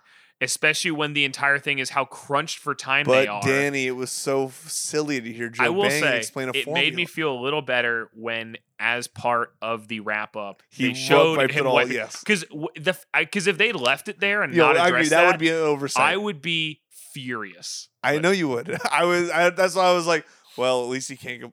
In my head, I was like, well, at least we're gonna see Channing Tatum do this, so he can't be like, well, then why the fuck did they leave that there? I knew that would just be ammunition against my favorite scene. That's so weird. That's your favorite scene. It's not my favorite scene, but I love that he makes the bomb out of gummy bears. That is cool. Because I think that is such an out there thing that it bears at least some explanation. No. I prefer that than to fucking any Big Short explanation. I think when he said the thing about here's the nitrate to the thing that was, they should have just been like, oh, okay. Yeah, well. I didn't need to do Look. where he doesn't need to repeat himself with chalk. That helps nobody. And do you expect me to believe that the Logans can read the thing he's writing on the wall anyway? I don't know, maybe. He took it back to fucking high school for them because they're fucking idiots. No, he just explained it to him, and they should have been like, I don't understand what you're saying, Joe, but okay. Instead of being like, yeah, no. And now that I see, okay, CH, okay, but this it's chloride. Danny, you're okay. treating this like it needs to be like realistic when this movie doesn't need to be realistic. No, I'm not saying it's not realistic. I'm saying it's not in line with the characters, Grant. No, I think it is in line. I think it is not in line with the characters for them to need an entire explanation and then need a better one. And then finally they get it when it's been scienced out Danny, for them. I think that's get not it. in line I don't with the think characters. you get it, but in the South, sometimes we got to take it a little slow. Okay. Sometimes we need things to be explained to us. Anyway, so yes, Magic Mike is great though. Magic Mike is it's a awesome. great movie. It's coming in at number 11. 4 stars. We're entering the top 10. Number 4 10. stars. It's awesome. Sex Lies and Videotape. Okay. Dude, James Spader. This is another one I don't want to comment on because I think I watched it in like 8th grade. It's infuriating when you watch a debut movie and it's just like, oh, so this guy just kind of like, he kind of gets he knew how to fucking make a movie right away. Like, really? Yeah, that's what bothers me honestly about his whole It's career. infuriating. How to get Andy McDowell? I'm very curious about how he got Andy McDowell for this. I don't know. Well, like I James think his Spader, at least dad taught at LSU film program. Yeah, but they didn't even really, until a few years ago, they didn't even really have a real film program. They had a film studies program. I don't even mean that in a like his dad was famous, but like like there's his. It's something where he probably knew somebody. But who why knew did somebody. they even agree to do it? Is like kind of my more my question. It's like just the script. Weird. Yeah, but it's just. But it's a weird movie. It's not a movie that I would. I don't know. It just doesn't seem like a movie that some people who were stars would be like, all right, I'm into this. It feels like it would be a movie with a bunch of no names. And he comes out swinging. He's got Peter Gallagher, Lauren San Giacomo. I mean, I just think it's one of those things where, especially McDowell Spader.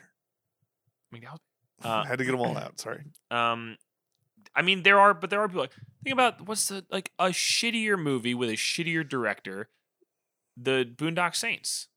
You know what? I almost said that as a joke, and then you literally said the Boondock Saints. But like, is that not a movie where he's punching way above his weight class with the casting? But that's at least slightly different to me because that's not a movie in which people just kind of have conversations in a room with one another. Yeah, but I guess my point is that sometimes you think a script is good, and then sometimes it's a combination of the script is good and it's an easy day. But Do you know that's what I mean? not an easy day for anyone that was in Boondock Saints. That No. movie's- That's what I'm saying. Like Boondock Saints, if he can get that cast to do that shit, But he and also had Harvey Weinstein behind him. Yeah, but my point is that That's different, though. I It's think being funded at a studio level. Yeah. Sex Lies and Videotape is an independent movie. but sometimes you like okay, so And it looks like an independent movie. who's this guy who plays Buster in Tony Hale. Oh, Tony don't Hale. bring up this fucking... The AFI Don't bring up this AFI. the AFI short had Tony Hale in it.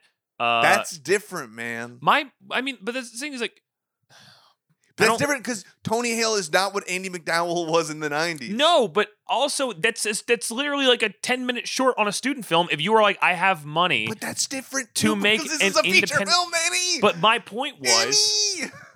if the fact that it is people having conversations Uh-huh. maybe helps in that it is an easy day. Like that's what Matt Damon said about his part in No Sudden Movies. He's got the call and he said, Yeah, one day in a fucking boardroom, he said I'm he said good. it was there's no makeup. It's 5 hours of filming. I can do that. Like, Yeah. and so I can see where if somebody really liked the script and they said we can have you in and out. Look, all I'm saying is I need to watch the behind the scenes because it's Sure. very interesting to Totally. me that he managed to do this on his first film. But and I agree, it's kind of crazy. It's still a It's lot. nuts to me. He's batting so high, but I can understand from a construction standpoint where if somebody's really impressed with this script and they say, and the best part is, you're done in a day. People would go, oh, all right. But that's not how that movie was done. That's not how Sex Lies and Videotape was done. I'm not saying that it was, but also knowing Soderbergh, maybe. I don't think he was. I don't think we were on that level yet. I don't think Maybe he was not, at that level yet. but I could. But I'm saying I don't know because he does do shit like that. If it hadn't been his first movie, maybe I would be more receptive. It makes it so much crazier to me that it was his first movie. Yes, Because like when we watched Schizopolis several times, I feel like we said it just is weird that this wasn't his first movie. yes, Because that feels like the movie kind of was movie so much people more would be like, amateur. "That's so stylish. We should give him money to do something." It's weird that that's like I his have fourth I have an movie. opinion on that too, which is kind of interesting. But Well, it's just like at least that is like this is unique. People will kind of remember this. It just feels like something you would do as like a calling card and then be Yes, like, sure. all right, I'll give you money, but you got to be like fucking normal, dude. Instead, that feels like he Yeah. made Schizopolis because he was sick of being quote unquote fucking normal, dude. yeah, that's fair. It's just so weird that it feels like Sex Lies and Videotape would then be like his mature follow up to Schizopolis. Yeah, sure. I agree with that. It's just bizarre. But also James Spader just fucking kills it. I Spader's mean, that's awesome. like amazing James Spader performance. Yeah. Like he's being weird, but he's not being like a fucking alien person. Off the top of my head, and again, I haven't seen this movie since so fucking long. Off the top of my head, that might be my favorite James Spader performance. It's really good. He's really, really good in it. Yeah. Anyway, It's just a great showcase for him. All right, next up, coming in at 9, got Solaris. Really good. Better than the Tarkovsky one, in my opinion, honestly. I feel like as we get older, that's going to be held more true. I feel like people, and I like Tarkovsky to a certain extent. yeah. I feel like I respect what he was doing. I get feel it. like I get it. the patience for his movies is just going to get worse and worse. Like I feel No, like I agree. Yeah. Bergman's going to be the same way. Bergman's not a good movie. No, Bergman. Oh, Ingmar Bergman. Oh, sorry. Unrelated. Grant throwing a hot take out there for no reason. It's not. I still haven't watched that movie. Well, I don't rush. But I feel like that's like some of those directors who like, especially in the beginning, like the '60s independent cinema, Yeah. whose thing is like, I'm gonna force. It's like, you know, it's like Bebop for movies where it's like, I'm gonna force you to enjoy this as art, Mhm. not as a movie. This is a film. I feel like those movies are gonna be less and less beloved by the generations coming. Yeah. Whereas things like Soderbergh or things like Tarantino are now becoming it's fast paced, it's actiony, and it has depth, even though the pacing is so slick. Yeah. That is going to be held up more and more by people of our age. Yeah. This is definitely like the slick version of that tale. Yeah. And I don't know. I definitely can see people being like, but it's just so much different. It's missing the point of everything. But like, I don't know. I just feel like it's way more effective at like, but also communicating the same kind of themes. Honestly, But you know, off mic we were talking about the Cowboy Bebop thing, mm-hmm. and you were saying like Cowboy Bebop thing. We can't discuss it. Netflix will pull their funding. But they already pull our funding once we shit on the laundromat for like 20 minutes at the beginning of this episode. Anyway, everybody check out Midnight Pulp, much better streaming service. Now that Netflix has pulled their sponsorship. Please check out Tubi. I'm begging you. Tubi, no guys, it's really good. It's really good, I swear. Is the thing about like what you were saying about Cowboy Bebop is like I'd almost be more interested if it was a show that just didn't try to be Cowboy Bebop. That's what I feel. But I feel like maybe that's the appeal to Solaris too. Is like people, that's kind of being like it's not at all the Tarkovsky movie. That was kind of what appealed about it to me. Yeah, because I appreciated what the Tarkovsky one was doing. I watched that one first, but yeah, it's just like this is like a riff on just the similar themes, and it's done by someone who has a completely different approach. Yeah, I vibrate a lot more on Soderbergh's frequency than Tarkovsky's frequency. Sure, I do too. And like I said, I've watched other Tarkovsky movies.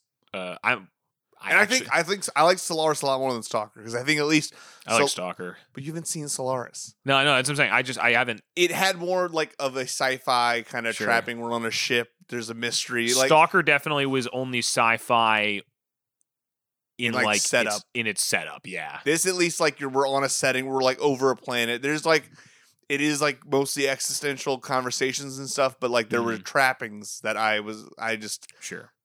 there was more on my level. But yeah, I was as I agree. I like Tarkovsky's. And it kind of built to a climax. I feel like Stalker intentionally builds to a complete anticlimax. Yes, that's true. Which is frustrating for a 3-hour movie. I like Tarkovsky, but I 100% agree that if you were like, like make a decision whose wavelength are you on more, it's 100% is Soderbergh, not even close. Oh yeah, like I love how Soderbergh makes movies. So. He's a genius, and I love him. He's great. Yeah, he should get his head checked. So I haven't. He should get Grey's Anatomy. Yes, coming in next. I have not watched this. So. I love Spalding Gray.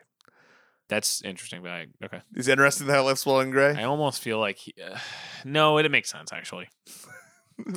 What about it wouldn't make sense? I'm curious. I guess in my mind, you like I guess Spalding Gray being like, hey, it's a movie of a bunch of monologues. I almost feel like that doesn't make. That wouldn't work for you, but because I know what Spalding Gray's monologues are like, I'm like, that's a great he has movie. Such a specific voice. Yeah. And it's like, I don't know. Yeah, he's just right. I fucking eat that shit up. I love Swimming to Cambodia. That's awesome. This movie's crazy. Like visually, this is the most interesting a Spalding Gray monologue has ever looked because he's like not in front of an audience for the first time. It's all on sets. Yeah. Or he's doing like crazy visual pastiches. Look, I said it on Letterboxd. I'll say it again. He freaked it. Soderbergh freaked it on 1-800-FREAK. Look, they filmed it in Baton Rouge, I believe, too. But they're doing like a lot of crazy like projection and stuff. Yeah, look. If you like Soderbergh as a cinematographer, you gotta check out Grey's Anatomy. It is beautiful. It's not my favorite necessarily of the monologues Spalding Gray has ever done, and there's definitely some like. He sounds like a fucking old man because some of that's just really dated. He does like voices he probably should not be doing to do characters. Sure. But I mean, I don't know, man. I got such a soft spot in my heart for Spalding Gray monologues that I feel like this is higher up than a lot of people would normally have Grey's Anatomy. Had that movie, yeah. And you'll see what I got even higher than this, but we'll get to that later. There's another Spalding Gray piece coming. There's another Spalding Gray piece coming. All right, next movie. Aaron Brockovich. All right, I think most people would agree with that. Actually, it's a beloved movie. It's a beloved movie, and like kind of, I was like, how good could this really be, though? Like I've known about this movie for so long. If I was that good, why didn't I already see it? Yeah, even though it was up to me to go check it out myself. Well, the fucking joke's on me. It lived up to the hype. Mm-hmm. I think the whole cast is awesome. Julia Roberts, great. She got nominated for Best Actress, right? If not, that's insane to me. I think she did, yeah. I feel like she had to have. She's amazing. Albert Finney's amazing. I fucking love. Oh, what's his name? Aaron Eckhart. I love Aaron Eckhart. Is so good. when I first saw this character, I'm like, oh, fucking long-haired biker dude, this is gonna be insufferable, bro. Aaron Eckhart is such another So actor who's good in been this sorely movie. left behind. That guy is so fucking good. He's so good. It's insane. He's so charming. I don't know. This movie's great, man. I don't really know what I'm going to be able to say. That I think this is maybe his best. I mean, look, let me see these other ones. This is like I think definitely his best of like his quote unquote kind of issues movies. Yeah, a lot of people, and we talked about it on I think the Oceans episode. People say that Soderbergh is really good about making movies that are just about people who are good at their jobs. This is maybe like just like when we're focusing on a single person. This is maybe the best example of that, because she is just fucking good at this job that everyone wants to tell her she's not qualified to do. Yeah. And then she just does it better than everyone else. She gets to the bottom of the whole water thing. It's awesome. It's a feel good movie, man. I don't know. It's all, I mean, like, it's just so well put together that it's shocking to me almost that it's based on a real person. Like, it feels it's so well presented that I'm like, well, surely this is a work of fiction. Yeah. And I'm sure he's sanded the edges off on a real story. That's what happens in every movie. Yeah, but I mean, it's just like, the fact that this is a real person it's just crazy. It's a beautiful, beautiful movie, in my opinion. I think it's really, really good. And my mind melts when I think about the fact that he made this in Traffic, like in the same year. And then they both were up for Best Picture. Like, dude, what the fuck? Mm-hmm. How? It doesn't make sense to me. He's so good. He's too good. I'm telling you. And again, I really, really believe probably this is the beginning of Soderbergh is in the pocket. The man cannot do you just can't do wrong. Look, the late 90s, early 2000s, yeah, he's on a fucking hot streak. I think after this is when he kind of makes the knowing decision, well, I'm going to completely veer left in nearly everything that is a Notions movie at this point. I feel like even through the rest of the 2000s, like I know that Good German is the pitfall there. And but he also like makes Bubble and stuff in this time. Like he's literally just... But this is the thing, and like Bubble is cool. I just think he starts making more movies, and then he starts making just less big studio movies. Maybe because he's getting gummed up. I don't mean specifically like that they are all like the same, but I just mean like I feel like he was on a hot streak. He was definitely I just feel like it's I mean, like, okay, I'll agree with you, like, late 90s through, like, mid-2000s is really when he has the, like, you almost see him start developing a style in a Coen-esque way where you watch it and you're like, oh, that's a Soderbergh movie. But I feel like the start of the 2000s to the end of the 2000s, start of the 2010s. I think Out of Sight through Ocean's 11, that's an insane run. It's Out of Sight, and technically, for me personally, before that, he does Schizopolis, Grey's Anatomy, into Out of Sight, The Limey, Aaron Brockovich, Traffic, then Ocean's 11, and then he does Full Frontal, which fucking sucks. Yeah. But other than that, I mean, bro, he doesn't have another bad movie until fucking Good German. Like, it's just, it's ridiculous. And which, it's so funny because, like, that's only, like, 5 years. Yes, I know, it's fucking insane. But yeah, you'll get a number of movies, you're like, holy shit, that's a lot of movies. It's bananas. I want to talk about, since you brought it, well, no, I'll wait. Yeah, we're gonna get there. Next up is The Limey. Okay, I won't watch The Limey. The Limey is awesome. The Limey is it's a movie that every time I watch it, my mind is blown by the editing. I think the editing is fantastic. That's Stephen and Sarah Flack, who also did Schizopolis. It's so good. Terrence Stamp is so good. I love Henry Fonda. Or is it Peter Fonda? I always get them mixed up. Is Peter Fonda the one that was Henry Fonda is the older one. Okay, I think Peter Fonda is the son. Okay, Peter Fonda is the one that's in this movie because even he's the old.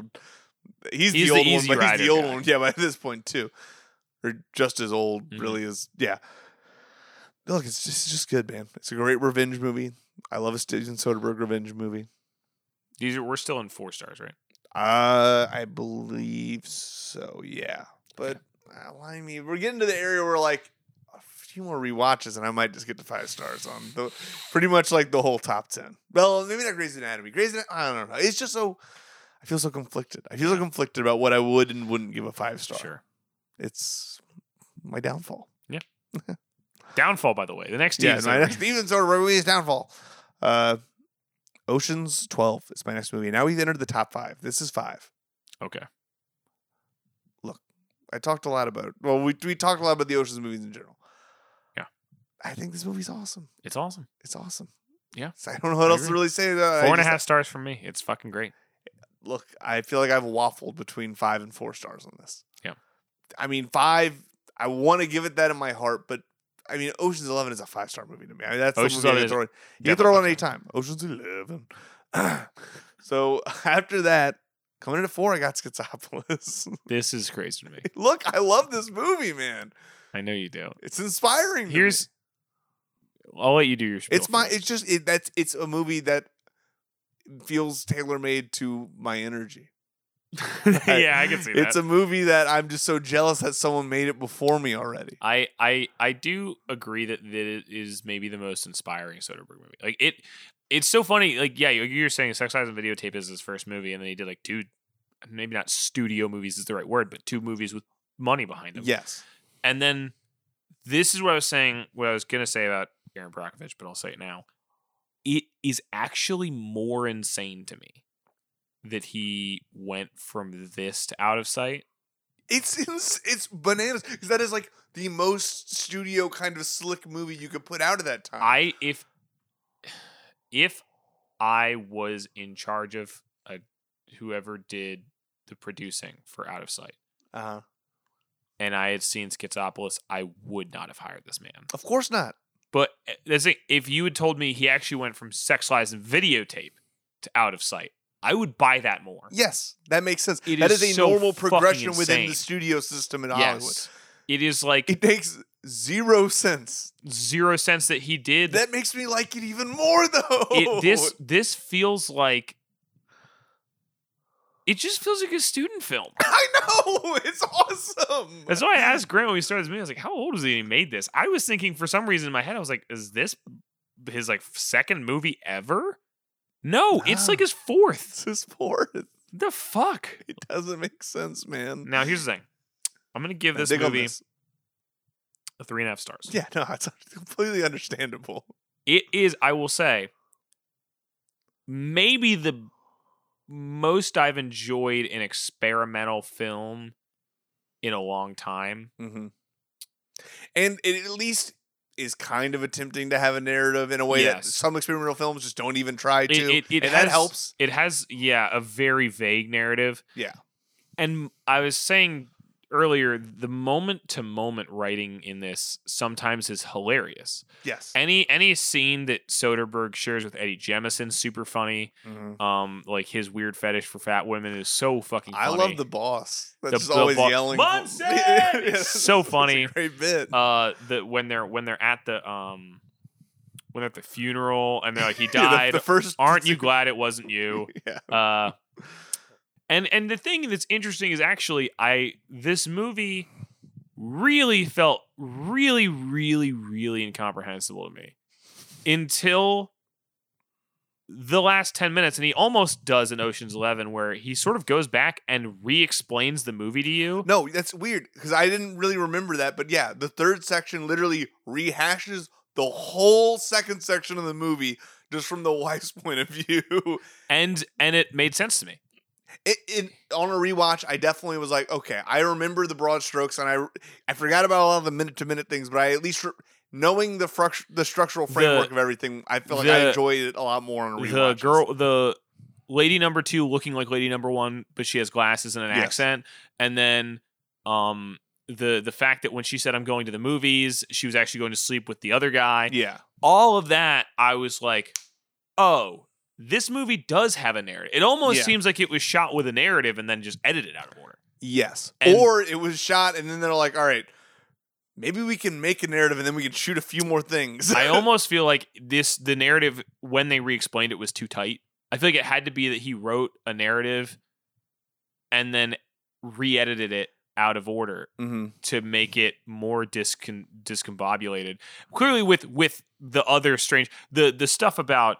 Elmo getting pulled out of the movie to do his own movie. So fucking funny. Weird that that's the guy I met too. Yeah. Of all the people in this movie. I feel like I just feel like Nose Army. moment to moment, some of the things in this movie is so funny. Elmo going and ripping off the mattress tags is hilarious. That's good. I like his interrogation scene. Yeah, when he punches that chick in the face is so funny. Is that good? Yeah. It's weird. When at the end of the movie, when they just decide to give Soderbergh 3 different accents, or 3 different languages. Yeah. And I understand that's supposed to be the 3 different Soderberghs in the movie.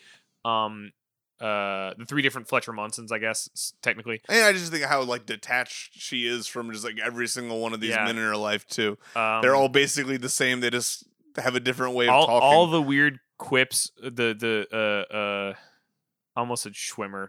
What's the guy's name? The head of the cult. Hold on. I got you. Schwinter something. It's Schwitters. Schwitter. T. Azimuth Schwitters. Schwitter. When Schwitter is like, what the fuck is going on here? And it looks like he's getting ready to screw your wife. He goes, huh? Wonder what that's like. Like yeah, that's good. Some of the moment to moment just quips in this movie are so good, and it's because I feel like when you do an experimental movie, some scenes are more just like the Elmo Oxygen scenes where they're just saying non sequitur phrases back and forth to one another. Well, I think when you do an experimental movie, the tendency is to say nonsense and pretend like it's really important. Yeah, like I told Danny, this is one of the Elmo Oxygen scenes happened. I was like, this is what people think David Lynch movies are like. Where they're just saying Arsenal.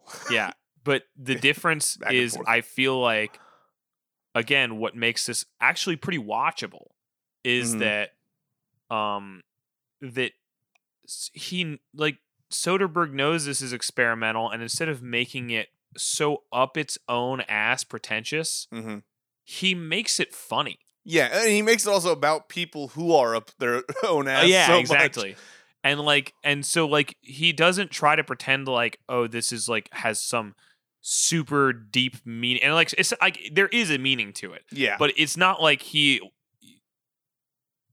It reminds me of some of the Dada movies. Yeah. Stuff like and I told you it reminded me of YouTube sketches. Yeah, Grant said this movie has a real YouTube energy. It does. Which I agree with, like, especially that scene where he's following himself in the car. Yeah. And he's in his tracksuit. It almost does seem like a Lonely Island sketch. Yeah. God, that's so funny. But like it reminds me of like when it feels so piecemeal too at some points. This is like, okay, well that was this week's upload, and we're just like watching a playlist almost of videos. Yeah, because they're all these different, like you said, it's like almost a movie of sketches. Yeah. I'm trying to remember this. There is a specific is it Max Ernst I'm thinking of? No, it's not. But there's a few like Dadaist directors who just like it was stuff like that where it's like this is clearly a weird movie and it is trying to be experimental, but it's like also taking itself kind of lightheartedly. It's just like goofing around and, you know, like making fun of itself, and it doesn't freak out and try to like after. It doesn't feel like oh fuck, what's his name? It is the opposite of French New Wave. That's what it is. Oh, Godard? Yeah. It's the opposite of that, like, I'm doing something so different, and it's actually going to change the way you see cinema. It's like, no, I'm doing something different because it's fun. Yes. And I mean, I think he kind of preempts all that with, like, the opening with the section, opening, yeah. And it you know, I was reading while the movie, because I was, like, really interested about the opening. I was looking at some maps. I wish underneath trivia on IMDb, there's assorted maps you could look through. Honestly, that'd be pretty funny. Yeah, but you fucking love that. Hans Richter is the guy I was thinking of. Okay. Ghost Before Breakfast. If you ever want to watch a fun short film, Ghost Before Breakfast is it's just Hans Richter playing with paper cutouts, and then he also has like a thing where he has a hat flying through the air. It sounds like a top 10 movie right now.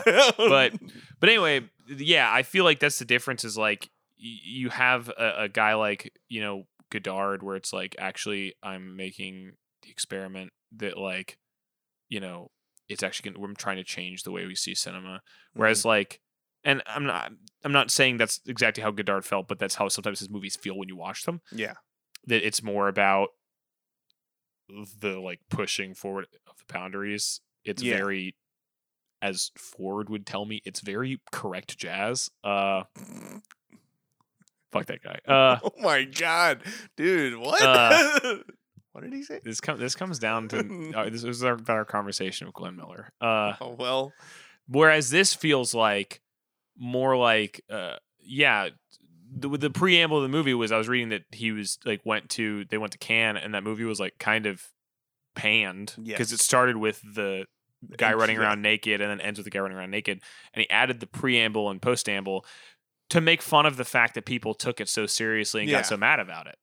And that, like, he's like, why would, like, no, he's like, no, actually, I'm here to tell you this movie is so important that actually, if you don't watch it, society will collapse. Ticket price. Yeah, and you pay full ticket price. And if you don't understand it, it's on you, man. Yeah, if you don't understand it.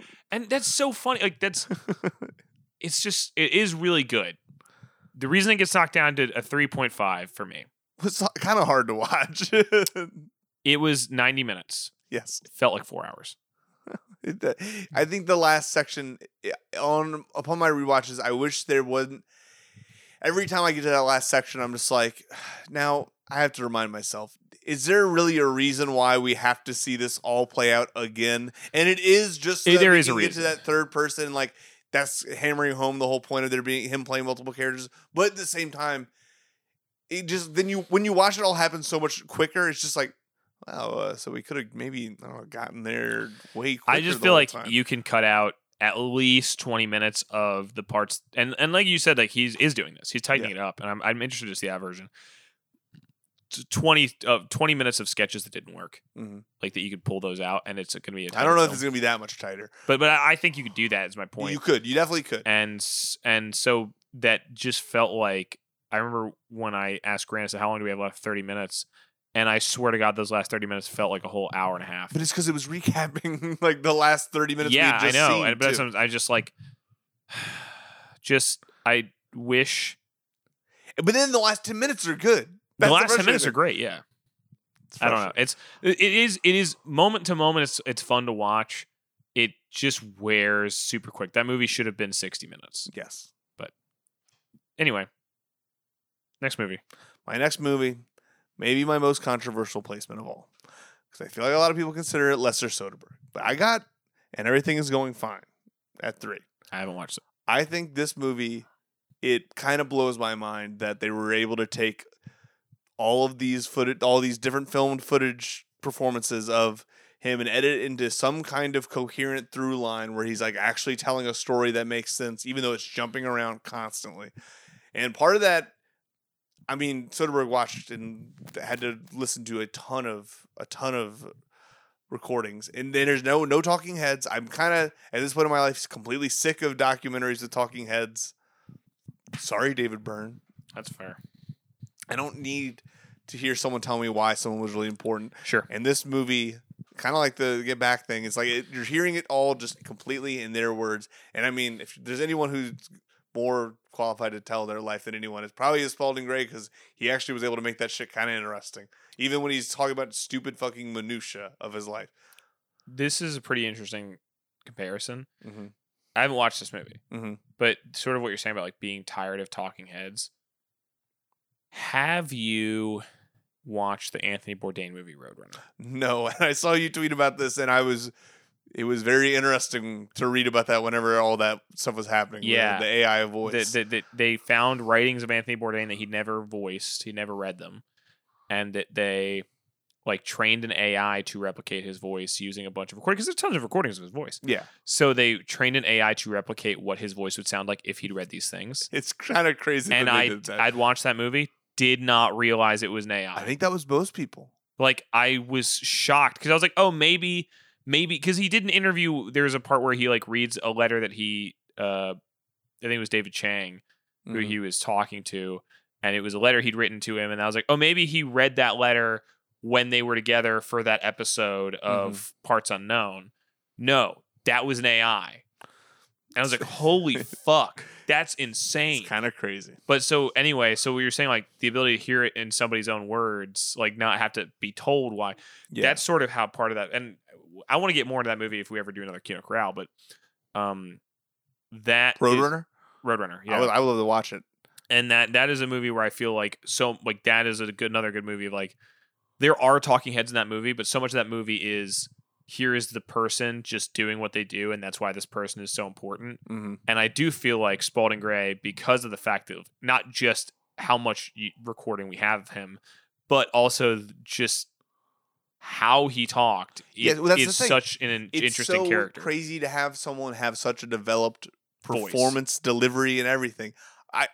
I one of those consistent performers maybe ever. He had a very specific niche thing that he did. Oh, yeah. Obviously, it's not going to be every person's thing, but like the fact that they're able to intercut a clip from his first monologue to his last monologue, and it is all kind of a piece. That's so remarkable that someone has that much confidence in their performance and ability. I don't know. And he's someone who like admittedly wasn't a big reader or writer. He was super dyslexic. Mm-hmm. So like that was kind of talking was his preferred medium. Oh, yeah. He tried to write books and it was really hard for him to. He only wrote one book and he had a whole monologue about it. Maybe his worst monologue, but it's also not properly restored like some of his stuff is. Yeah. I wish some of it was like that's what was so interesting about watching this in particular was they've gone back and he kind of like obsessively filmed all of his monologues and stuff. And it's just crazy. Susan Lindenberg is the editor though. I don't know how she did this. This is like I'm just so impressed from an editing standpoint that they were able to put this together and have it just be coherent. It's awesome. It's awesome. Yeah. It's kind of like a clip show, kind of like a compilation, but everything's going fine. Everything's going fine. And all the pieces just seem to be kind of almost in communication with one another because I don't know. It's interesting to watch like a career retrospective that also just feels like he almost could have delivered any parts of these at any point in his career. Mm-hmm. Okay. So I got to give it up to him. That's my top third favorite Soderbergh movie. Okay. It's pretty awesome. Coming in number 2, I got Out of Sight. Okay. Now, it's a movie about sexy people. Oh, yeah. This is a hot movie about sexy people. Can I be honest? I was never really a Jennifer Lopez fan. I'm not the in this biggest movie, Jennifer Lopez fan, but she's so fucking hot. So is George Clooney. It's so stupid how hot everybody is in this the movie. trunk scene. Oh, God.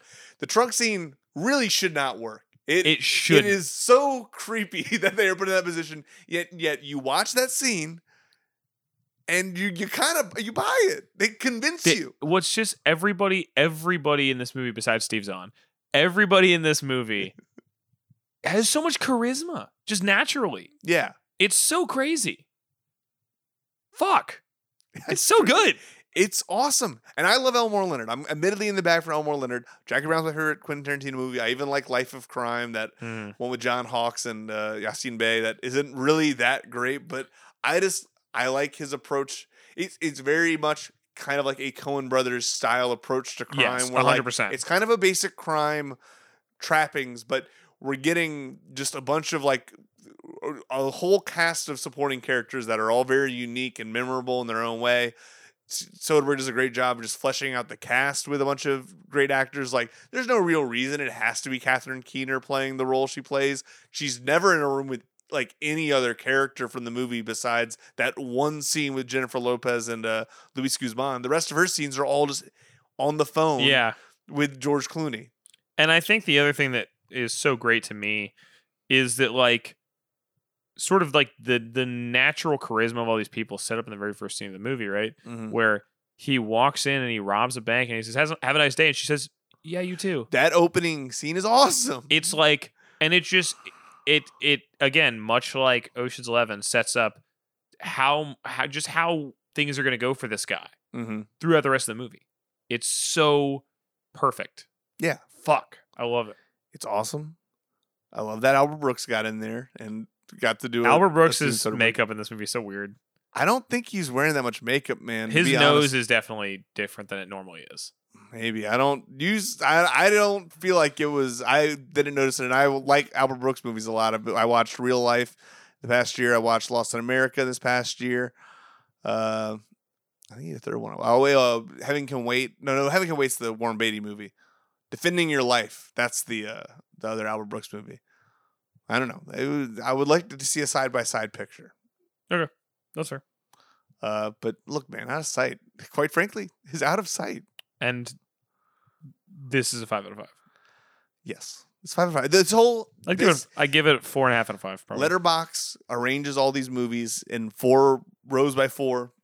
All these movies in the top shelf. This is top shelf Soderbergh. I would give this. They're all 4.5 5-star movies for me. It's just easy to rewatch this one too. It's just it's easy breezy, baby. Yeah. It's smooth. It goes down smooth. No chaser. No chaser. No chaser. George Clooney and Jennifer Lopez are hot. I am gonna just put this on the record. Danny didn't agree with me last night, but I think they should remake this movie at their current age. They're still hot. They're still both super hot, and I want to see it.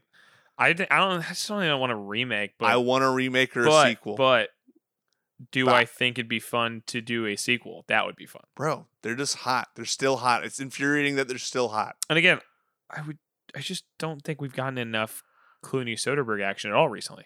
We haven't, because he keeps wanting to make movies. That's what I'm saying. We need to put him in fucking That's not why. Yes, it is. It is why. He's done movies with other people. But barely. I really think he needs to be put in timeout. I just think he doesn't want to act much anymore. Well, that's fine, but let's act with good people, and let's just kind of accept that maybe you shouldn't be directing. Let me look at his filmography real quick. Sorry, I want to see what his last. I mean, besides his directing, I know. I want to know what his last couple movies were that he didn't direct. So he did Midnight Sky was him. Yes. And then Money Monster was before that. Yes, that's Jodie Foster. I didn't see that movie. Was that good? I didn't see it. Because I remember seeing that. I remember almost watching that and being like, it's him and Julia Roberts. Oh, and we also have to mention, he did do that whole Catch-22 miniseries that no one ever talked about or cared about. I've never even heard of it. It was on Hulu. He directed every episode. Really? Yes, Danny, this is what I'm saying. I kind of want to watch it. Well, you can watch it, but I'm saying, let's put him in jail. But see, let's put him in director jail. I think he deserves time behind bars. In my mind. Yes. If you go back and you look at the movies he has done recently where I am upset that he was in them, the ones he is in are not the ones that he directed. Okay. It is Money Monsters I didn't watch. Hail Caesar, movie sucked. But he's not bad in it. But no, it's just but I just don't want that movie. I know. If all the people that were in that movie could have gone and done another movie instead, I would be okay with that. I agree. I'm kind of dreading getting to that on my rewatch. A Very Murray Christmas, which I don't know if that should count, but sure. How does that rank in the Sofia Coppola canon for you? We were discussing Sofia Coppola. Did she direct that? Yes, Danny, she did. What? It was their team up before On the Rocks. Danny looks literally, his jaw dropped open, his eyes. I literally had no fucking clue. Well, anyway, Tomorrowland. Brad Bird, please go back to making animated movies. Or no, I like when you make live action movies. Just, I don't know, man. I didn't see that, but I don't really want to see that. Monuments Men. I should be in the bag. Monuments Men. He was in, which I don't think is good, but I enjoyed watching it. But if you want to delete that one, I'm the fine good with that. German defense. Yeah, Gravity, which I need to rewatch. I liked that movie when I first watched it. I liked it. He's good in it. The Descendants, he's nominated for Best Actor. Yeah, I believe. And written by Jim Rash. Jim Rash. Ides of March was good. The American. Hey, did you ever see Downsizing? No. I just saw it advertised again. Actually, you know what? If there was ever an episode to get my mom on, she's maybe the world's biggest defender of downsizing. That's crazy. We saw it in theaters, and like literally every few months she'll just be like, you know, man, I was thinking about that movie again, thinking about downsizing. What my life would be like if I had to be shrunk down to a tiny little person size. Ides of March, which is good. He directed. I'm glad he did. Okay. The American. Did you like that? I didn't watch that one actually. I thought I did. Up in the Air was bad. Wow, you think it's bad? Yeah. Okay, that's interesting. I thought maybe he got nominated for Best Actor for that. People like that movie a lot, Danny. I'm curious to know if at the very least, I think it was a Best Picture nominee. Really? I'm serious, dude. Look, I know I sometimes will hop on you and say you have a hot take, but that is a little bit of a hot take. Let's see. People, I think, in general, though, don't like Jason Reitman as much as they used to anymore. But when that movie came out, it was it was well received. The film received 6 Academy Award nominations. Yeah. Received. Boom, boom, boom, boom, boom, boom, boom, boom, boom. No, the film did not win any awards. I know it didn't win any, but it was nominated. Yeah, it was nominated. Okay, interesting.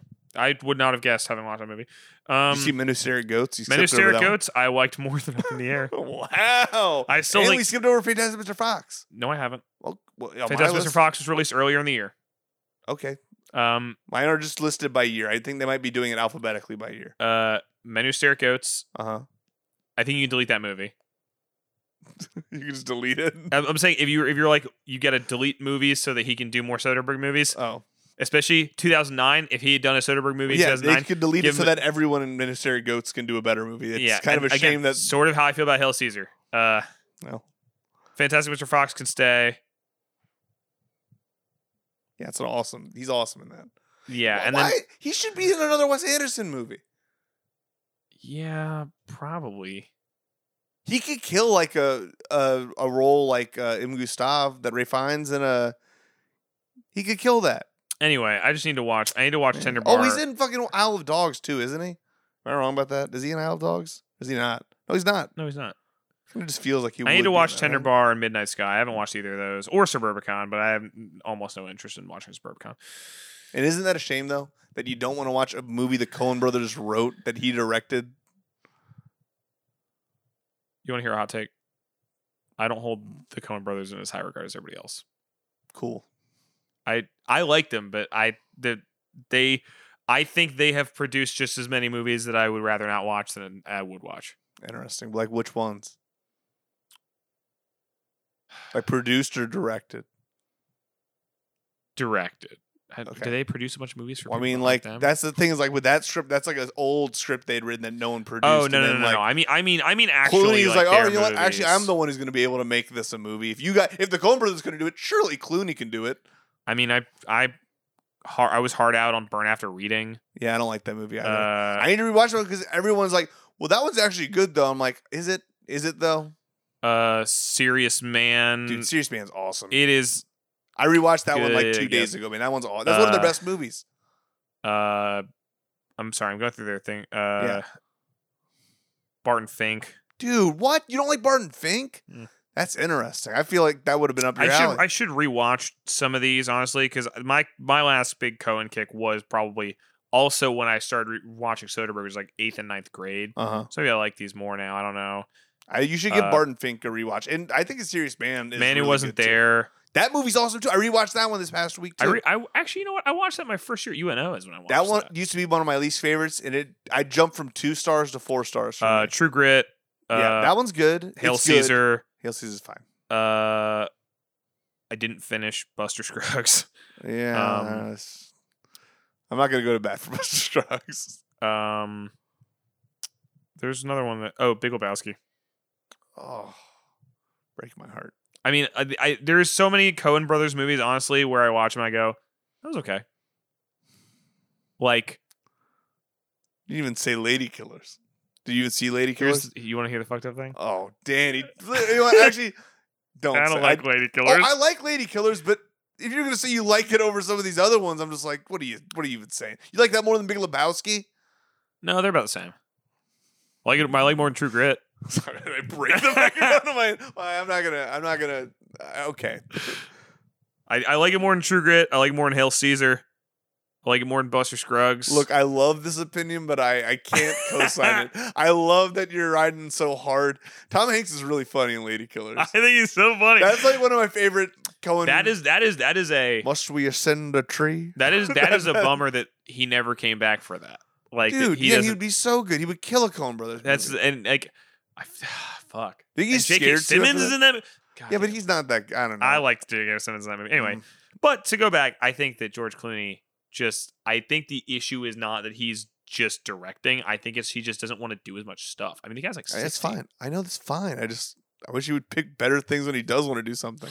I can't speak on the last 3 movies he's directed. I haven't watched them. Why would you, Because I honestly watched. Danny? I watched the trailer for the Tender Bar, and I was like, I should watch this.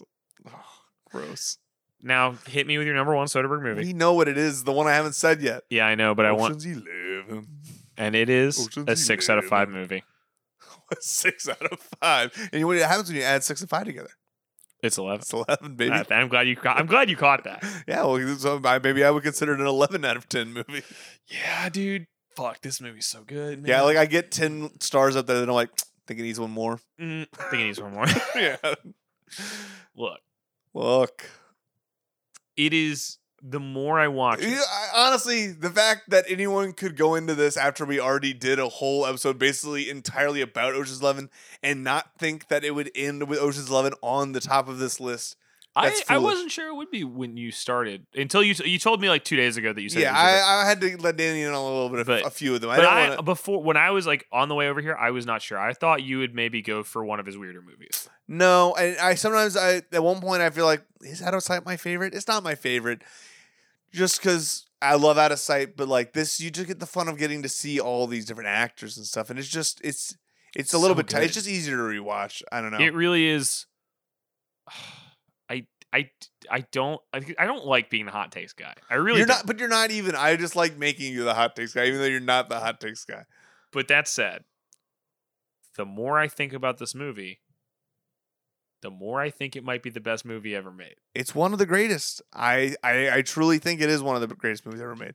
It's at the top of this great filmography that I like all of. I truly cannot think of a movie. Except for The Laundromat. That movie can fucking suck shit. Zero. I'm dead serious. But Haywire, he's doing some actually really interesting things with that. Like he's doing the natural. I don't like. thing. Sorry, I'd like to roll back something. I don't. We shouldn't call anything the good German defense. I think that. I think that gives the people a wrong idea of what kind of podcast this is. Okay, well, I think the bad good German defense.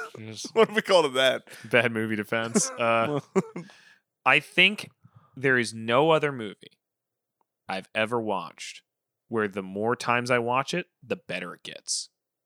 Except for when that damn hooker advertisement comes up. I mean, but even then, shakes his fist. Even then, it's the only mistake. The only mistake I can think about. The only thing that possibly prevents this from being a truly perfect movie is such a minuscule problem. I don't care. I don't give a fuck, to quote Big Sean. Yeah, like. And if you really wanted to think about it, I'm sure I could write in a way off screen that they got them there. Yeah. Like it's so minor. Dude. For all we know, something got cut. Yeah, for all we know, something did get cut. Again, I guess I still never listened to the commentary. Yeah. And it's crazy to have it. I've watched this movie 30 times. And every time it's been better. Imagine that. Imagine watching something and it's better every time. Listener, if you could, please imagine, please suppose that every time you watch the movie, imagine eating the best meal you've ever eaten, and then every time you eat it, it gets better to the power of 30. Oh my god, the power of 30! It's exponentially better. I've heard of the power of the dog, but the power of 30, like, it's just the best movie. It's the best movie. It's awesome. Until I can think of a movie that is better, it is the best movie. Wow. So guys, you guys know the name to beat. Yeah. Somebody send your Rex. You know, go ahead and send what you think is a better movie than Ocean's 11, and I won't believe you. You fucking liar. You're a fucking idiot. Okay. Get All a right. coin. Well, we gotta get a coin. Gotta get a coin. You're right. Now, we are going to pick our movie for 2022. Toxic 2022. We're already calling it that? Well, me and Solomon have been discussing names. Grant has a bag of coins. Got a bag of coins.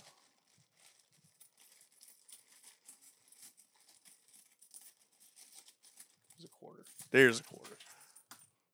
All right. Well, we haven't discussed what our directors were going to... Well, we discussed in broad terms, but we haven't really sat down and nailed... Okay, yeah. Nailed down a director. So do you know who you have yet? Yes, I know who I have. Okay. Do you want to go first or do you want me to go first? Well, before you even say yours, okay, I want to stop things right now and announce a separate... Oh, yeah, right. You're going to do this. Mini-series that I've been prepping. Yeah.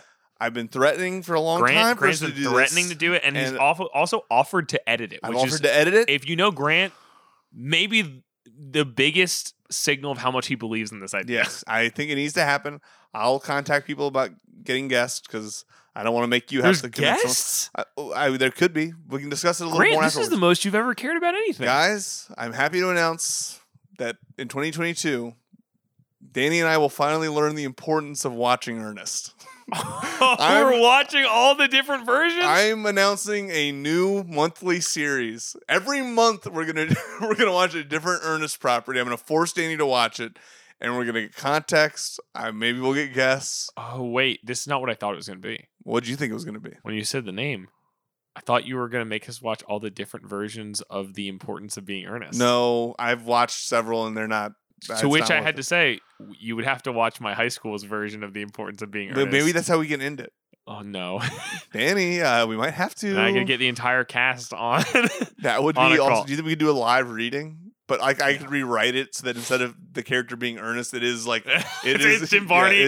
Well, we can't get him. Unfortunately, he's dead. Oh, rip.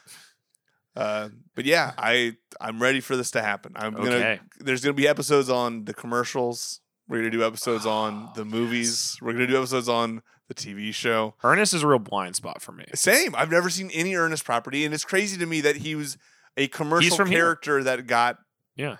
that many spinoffs. Like that just is kind of on. It'd be like if the Caveman show was so successful that they're like, fuck it, we're sending the Caveman If the to Africa.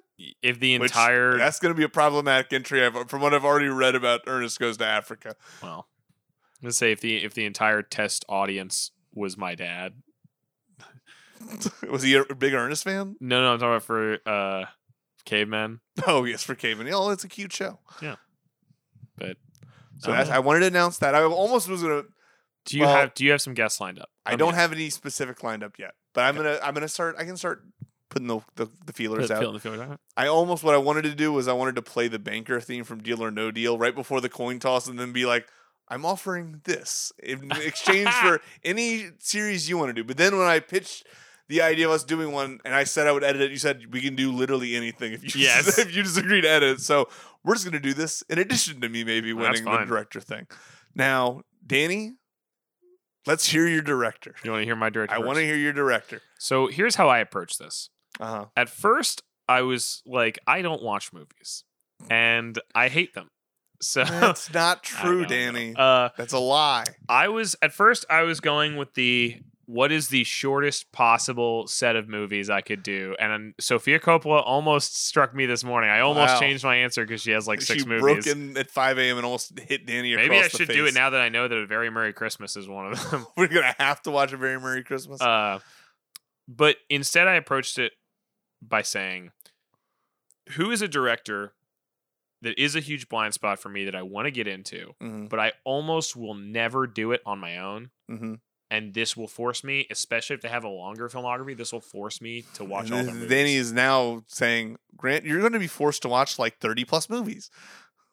Grant, you are not forced to watch any movies. You watch 30 plus movies in a month. Anyway. I know, but I'm going to feel compelled. But you will watch all these movies by like March anyway. I know. We'll see. It depends on the filmography. Let's hear it. My director is John Woo. That's nuts that you picked John Woo. Because here's my thought. My issue with a lot of the movies we've been watching is they all feel so fucking long. Yeah. They all drag. They just feel so slow. Mm-hmm. And I was like, who does movies that are just fucking action movies? Yeah. John Woo. John Woo does. And are we doing all the Japanese movies? We're doing all of his movies. Okay. So I think there are a total of like 35. Danny, what the fuck is wrong with you, man? But each one of these 2-hour movies is going to feel like 30 minutes. I don't know if that's the case, man. And you want to know why? Because bullet time is real time halved. Think about that. So my pick is John Woo, and it's John Woo. Hey, look, John Woo, nothing but gangster movies and slapstick comedies. I'm kind of into this. I don't know. He has a movie where he has. There's also a Mission Impossible movie in there. He has a movie where he has Face Off. Yeah, I love Face Off. That's a 5-star movie, in my opinion. He has a movie where he has a person playing Chinese Charlie Chaplin. How cool was that? What? And now you know. So, Grant, who is your director? I've been flip-flopping a lot on it. I also was like long director, shorter director, taller director, fatter Wider director? wider director, Deeper director. deeper director. Where do we go? Where do we go from here? And ultimately, I'm gonna go with someone whose work I'm familiar with, and I think they're still making movies. So who knows? Maybe even by the time next year, we'll have a new one to watch. I should have made it George Clooney just now. No, I'm glad. Thank fucking God you didn't make George Clooney. I'm gonna pick Paul Schrader. Ooh, okay. I've been meaning to watch more of his movies. Every time I seem to steel myself up to, though, I end up not watching them. But I like a lot of his co-writing credits. So this is very interesting to me. Damn, this is so cool. I was thinking about Paul Schrader recently, and about wanting to watch some of his movies. So this totally works out for me. Yeah, no, look, I bandied around a lot of names in my head. But his is, I don't know, how long is his filmography? He's got 20-something movies, or maybe less than 20 movies? 1, 2, 3, 4, 5, 6, 7, 8, 9, 10, 11, 12, 13, 14, 15, 16, 17, 18, 19, 20. 1, 2, 3, 23 movies. And some, I know he's had movies that like different. Those are just directing, by the way. Different cuts have come out because he's had movies taken away from him. Mm-hmm. I think he's got a very interesting career, though. He's got the movie The Canyons with James Dean and Lindsay Lohan, which maybe could have been just an episode of Bonafide Tastemakers.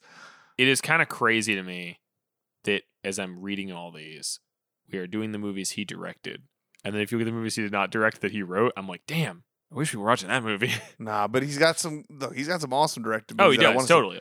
I mean, I always wanted to see Blue Collar. I hear Blue Collar is fucking amazing. Mm-hmm. American First Gigolo. Reformed. And he still makes movies that people consider good, too, because people like First Reformed.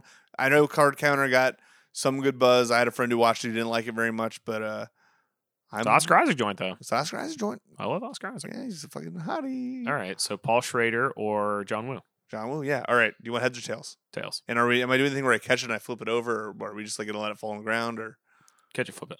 All right. Hold on. So you pick tails? I pick tails. All right. It's heads. We're going with Paul Schrader next year. Paulie, yes. Damn. I'm down to watch the John Woo movie whenever you want to, Danny.